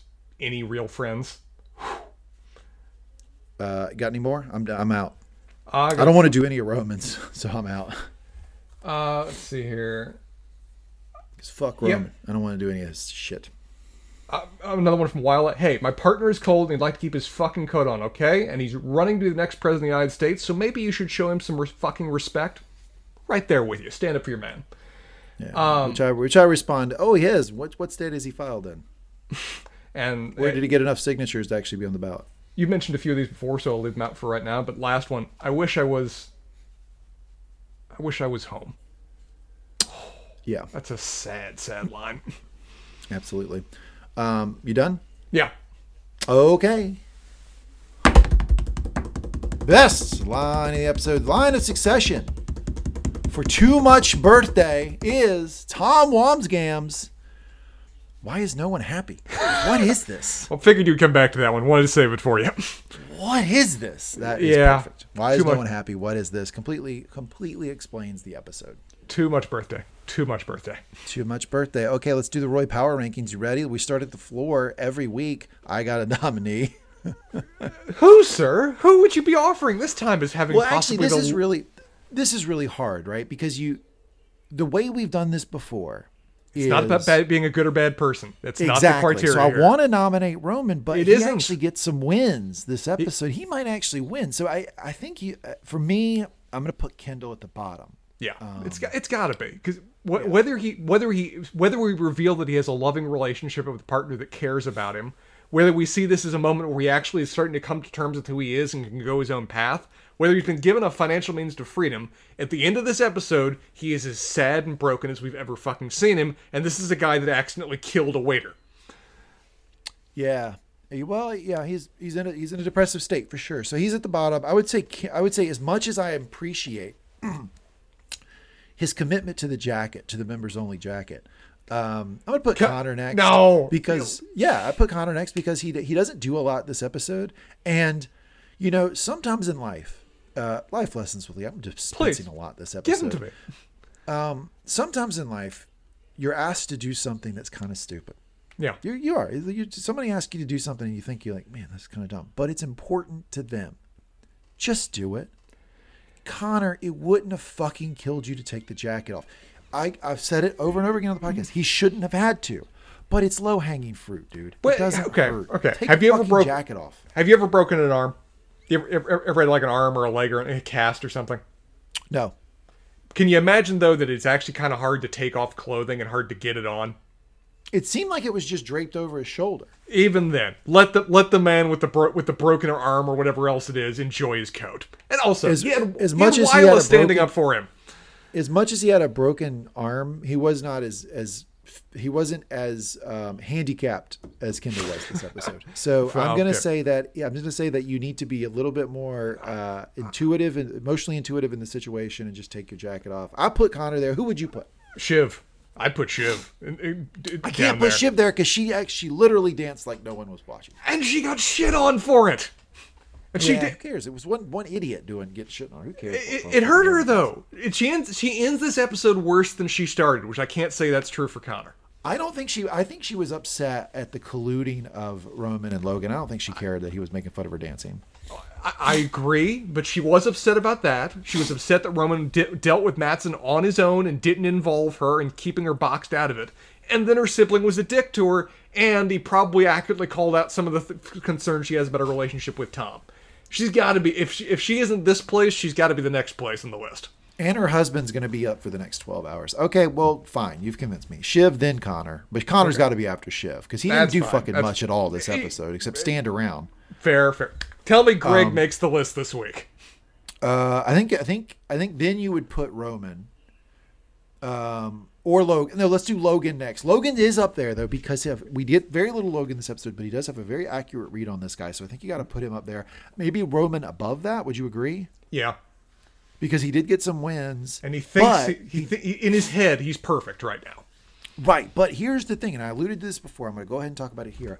I think that Roman is setting up for a fall next episode because I think he misread Madison. I think Madison's going to be... Is Madsen involved in the conversation? Yes. But is he as close to signing up to this deal as Roman thinks he is? No. What? And he's going to put that guy in the room with Logan. And can you imagine how much that guy's going to piss Logan off next episode? Oh, God, yeah. I mean, it's one of the things where we talked about part of Roman's success this season has been slow, steady, well thought out, supportive actions. Not big flashy ones, not ones with big risk. He's just been progressing while everybody else has been taking punches. He made a big move last episode that seems like it paid off, and I think he's feeling it. He's getting overconfident. And so he's making big Shiv, Kindle kind of moves, and we've seen how much those can blow up. And yeah, this one I think is going to go wrong on him. Yeah. Okay, and then at the very top, it's got to be Greg. Gotta be Greg. He got a date with Comfrey. So shout out to Greg. He is our Roy of the episode. He bust into the top 5. Normal honorable mention territory. I think he bust in this week. I think he gets the win. Do you agree? Yeah, and throw in the fact that he was spitting fire at a lot of moments with other people that were trying to bring him down. Greg impressed me this episode in a lot of ways, and kudos to him. He also did just the most human moment when he turned around and started punching that screen, but not enough to really hurt it. That was such a human thing. I could totally see myself doing that 100%. Yeah, shout out Greg. Greg wins the episode, Roy of the episode. Okay, I know we're running long, but I still want to hear it. What do you got for Spencer's relationship advice of the episode? Spencer, take it away. I'll keep it short because we've already addressed a few things, but one of the most profound and meaningful things you can ever do with a partner is tell them when they're being stupid. Is to guide them away from making a mistake, guide them away from hurting themselves. It's hard to do, it's painful to do, but God, is it valuable and appreciated in the cold light of day. In this episode, Naomi does that a couple times, but she also doesn't do it in a few others, particularly early, including with all respect to the Billy Joel Jesus Christ narrative thing. There are many moments of when you can save your partner from a lot of later pain just by being willing to advise them that, honey, I love you, but what you're doing is stupid, and you should think about it for a minute. Probably say it better than that. Maybe different wording, but I agree with the sentiment. And I fully endorse that kind of action, is that between partners, between friends, one of the most effective things you can ever tell them is give them an opportunity to actually look at what they're doing in the cold light of day and, assess their situation for them. Because it's so hard to do that yourself. You rely on other people for it, but people are so afraid to do it for fear of hurting them. But you can often help them a lot better by being willing to deal with the awkward moment now to save them a lot of pain in the future. And man, Naomi can help with that, but when it comes to Kindle, she needs to do it more. Okay, is that it? That's all. I'll keep it short. We're running over. All right. Yeah. I guess we're. I don't know. For this podcast, 2.5 is about right. Okay. Well, I think that's it for the episode. We only have 2 more. We have talked about before on this episode, on this podcast, that we were going to get 10 episodes. We do not. We get 9. That was a shocker to me. I did not know that until this week. I think it was a shocker to you too, Spencer. We'll only get 2 more. We will be talking about what, because we got some diehards, Spencer. We got people who follow us from pod to pod, and they're going to want to know what are we doing next? What podcast are we jumping to? What are we reviewing next? More on that will be revealed. We promise you. We will let you know before we end our last episode, which will be a review of season 9 of season 3 of Succession, or episode 9 of season 3 of Succession. Before we do that, finish that podcast, we will let you know what we're doing next. So hang in there for that. We just don't quite have that all figured out, the logistics of that yet. But what we do know is that if you go to your favorite podcast provider, type in Mangum Talks, MANGUM, Mangum Talks, you will get all our content. And if you are still here at 2 hours and 21 minutes, you're still listening, you like me and Spencer. So that means you should somehow, some way. You should go to mangumtalks.com. Check out all of our podcasts, especially the Wheel of Time podcast. That's a fun one, but also check out whatever Spencer and I are doing, because we will be doing another podcast after this one. That remains to be seen. We will announce it later. But before we get there, Spencer, we got 2 more episodes. We got to wrap this season up. I'm excited to do it. God knows what we'll see. Thank you for hanging in there on a super fucking cringy episode with me. And we will be back with you next week for our review of season 3, episode 8, the penultimate episode of season 3. Thanks everybody for listening. Hope you have a good week.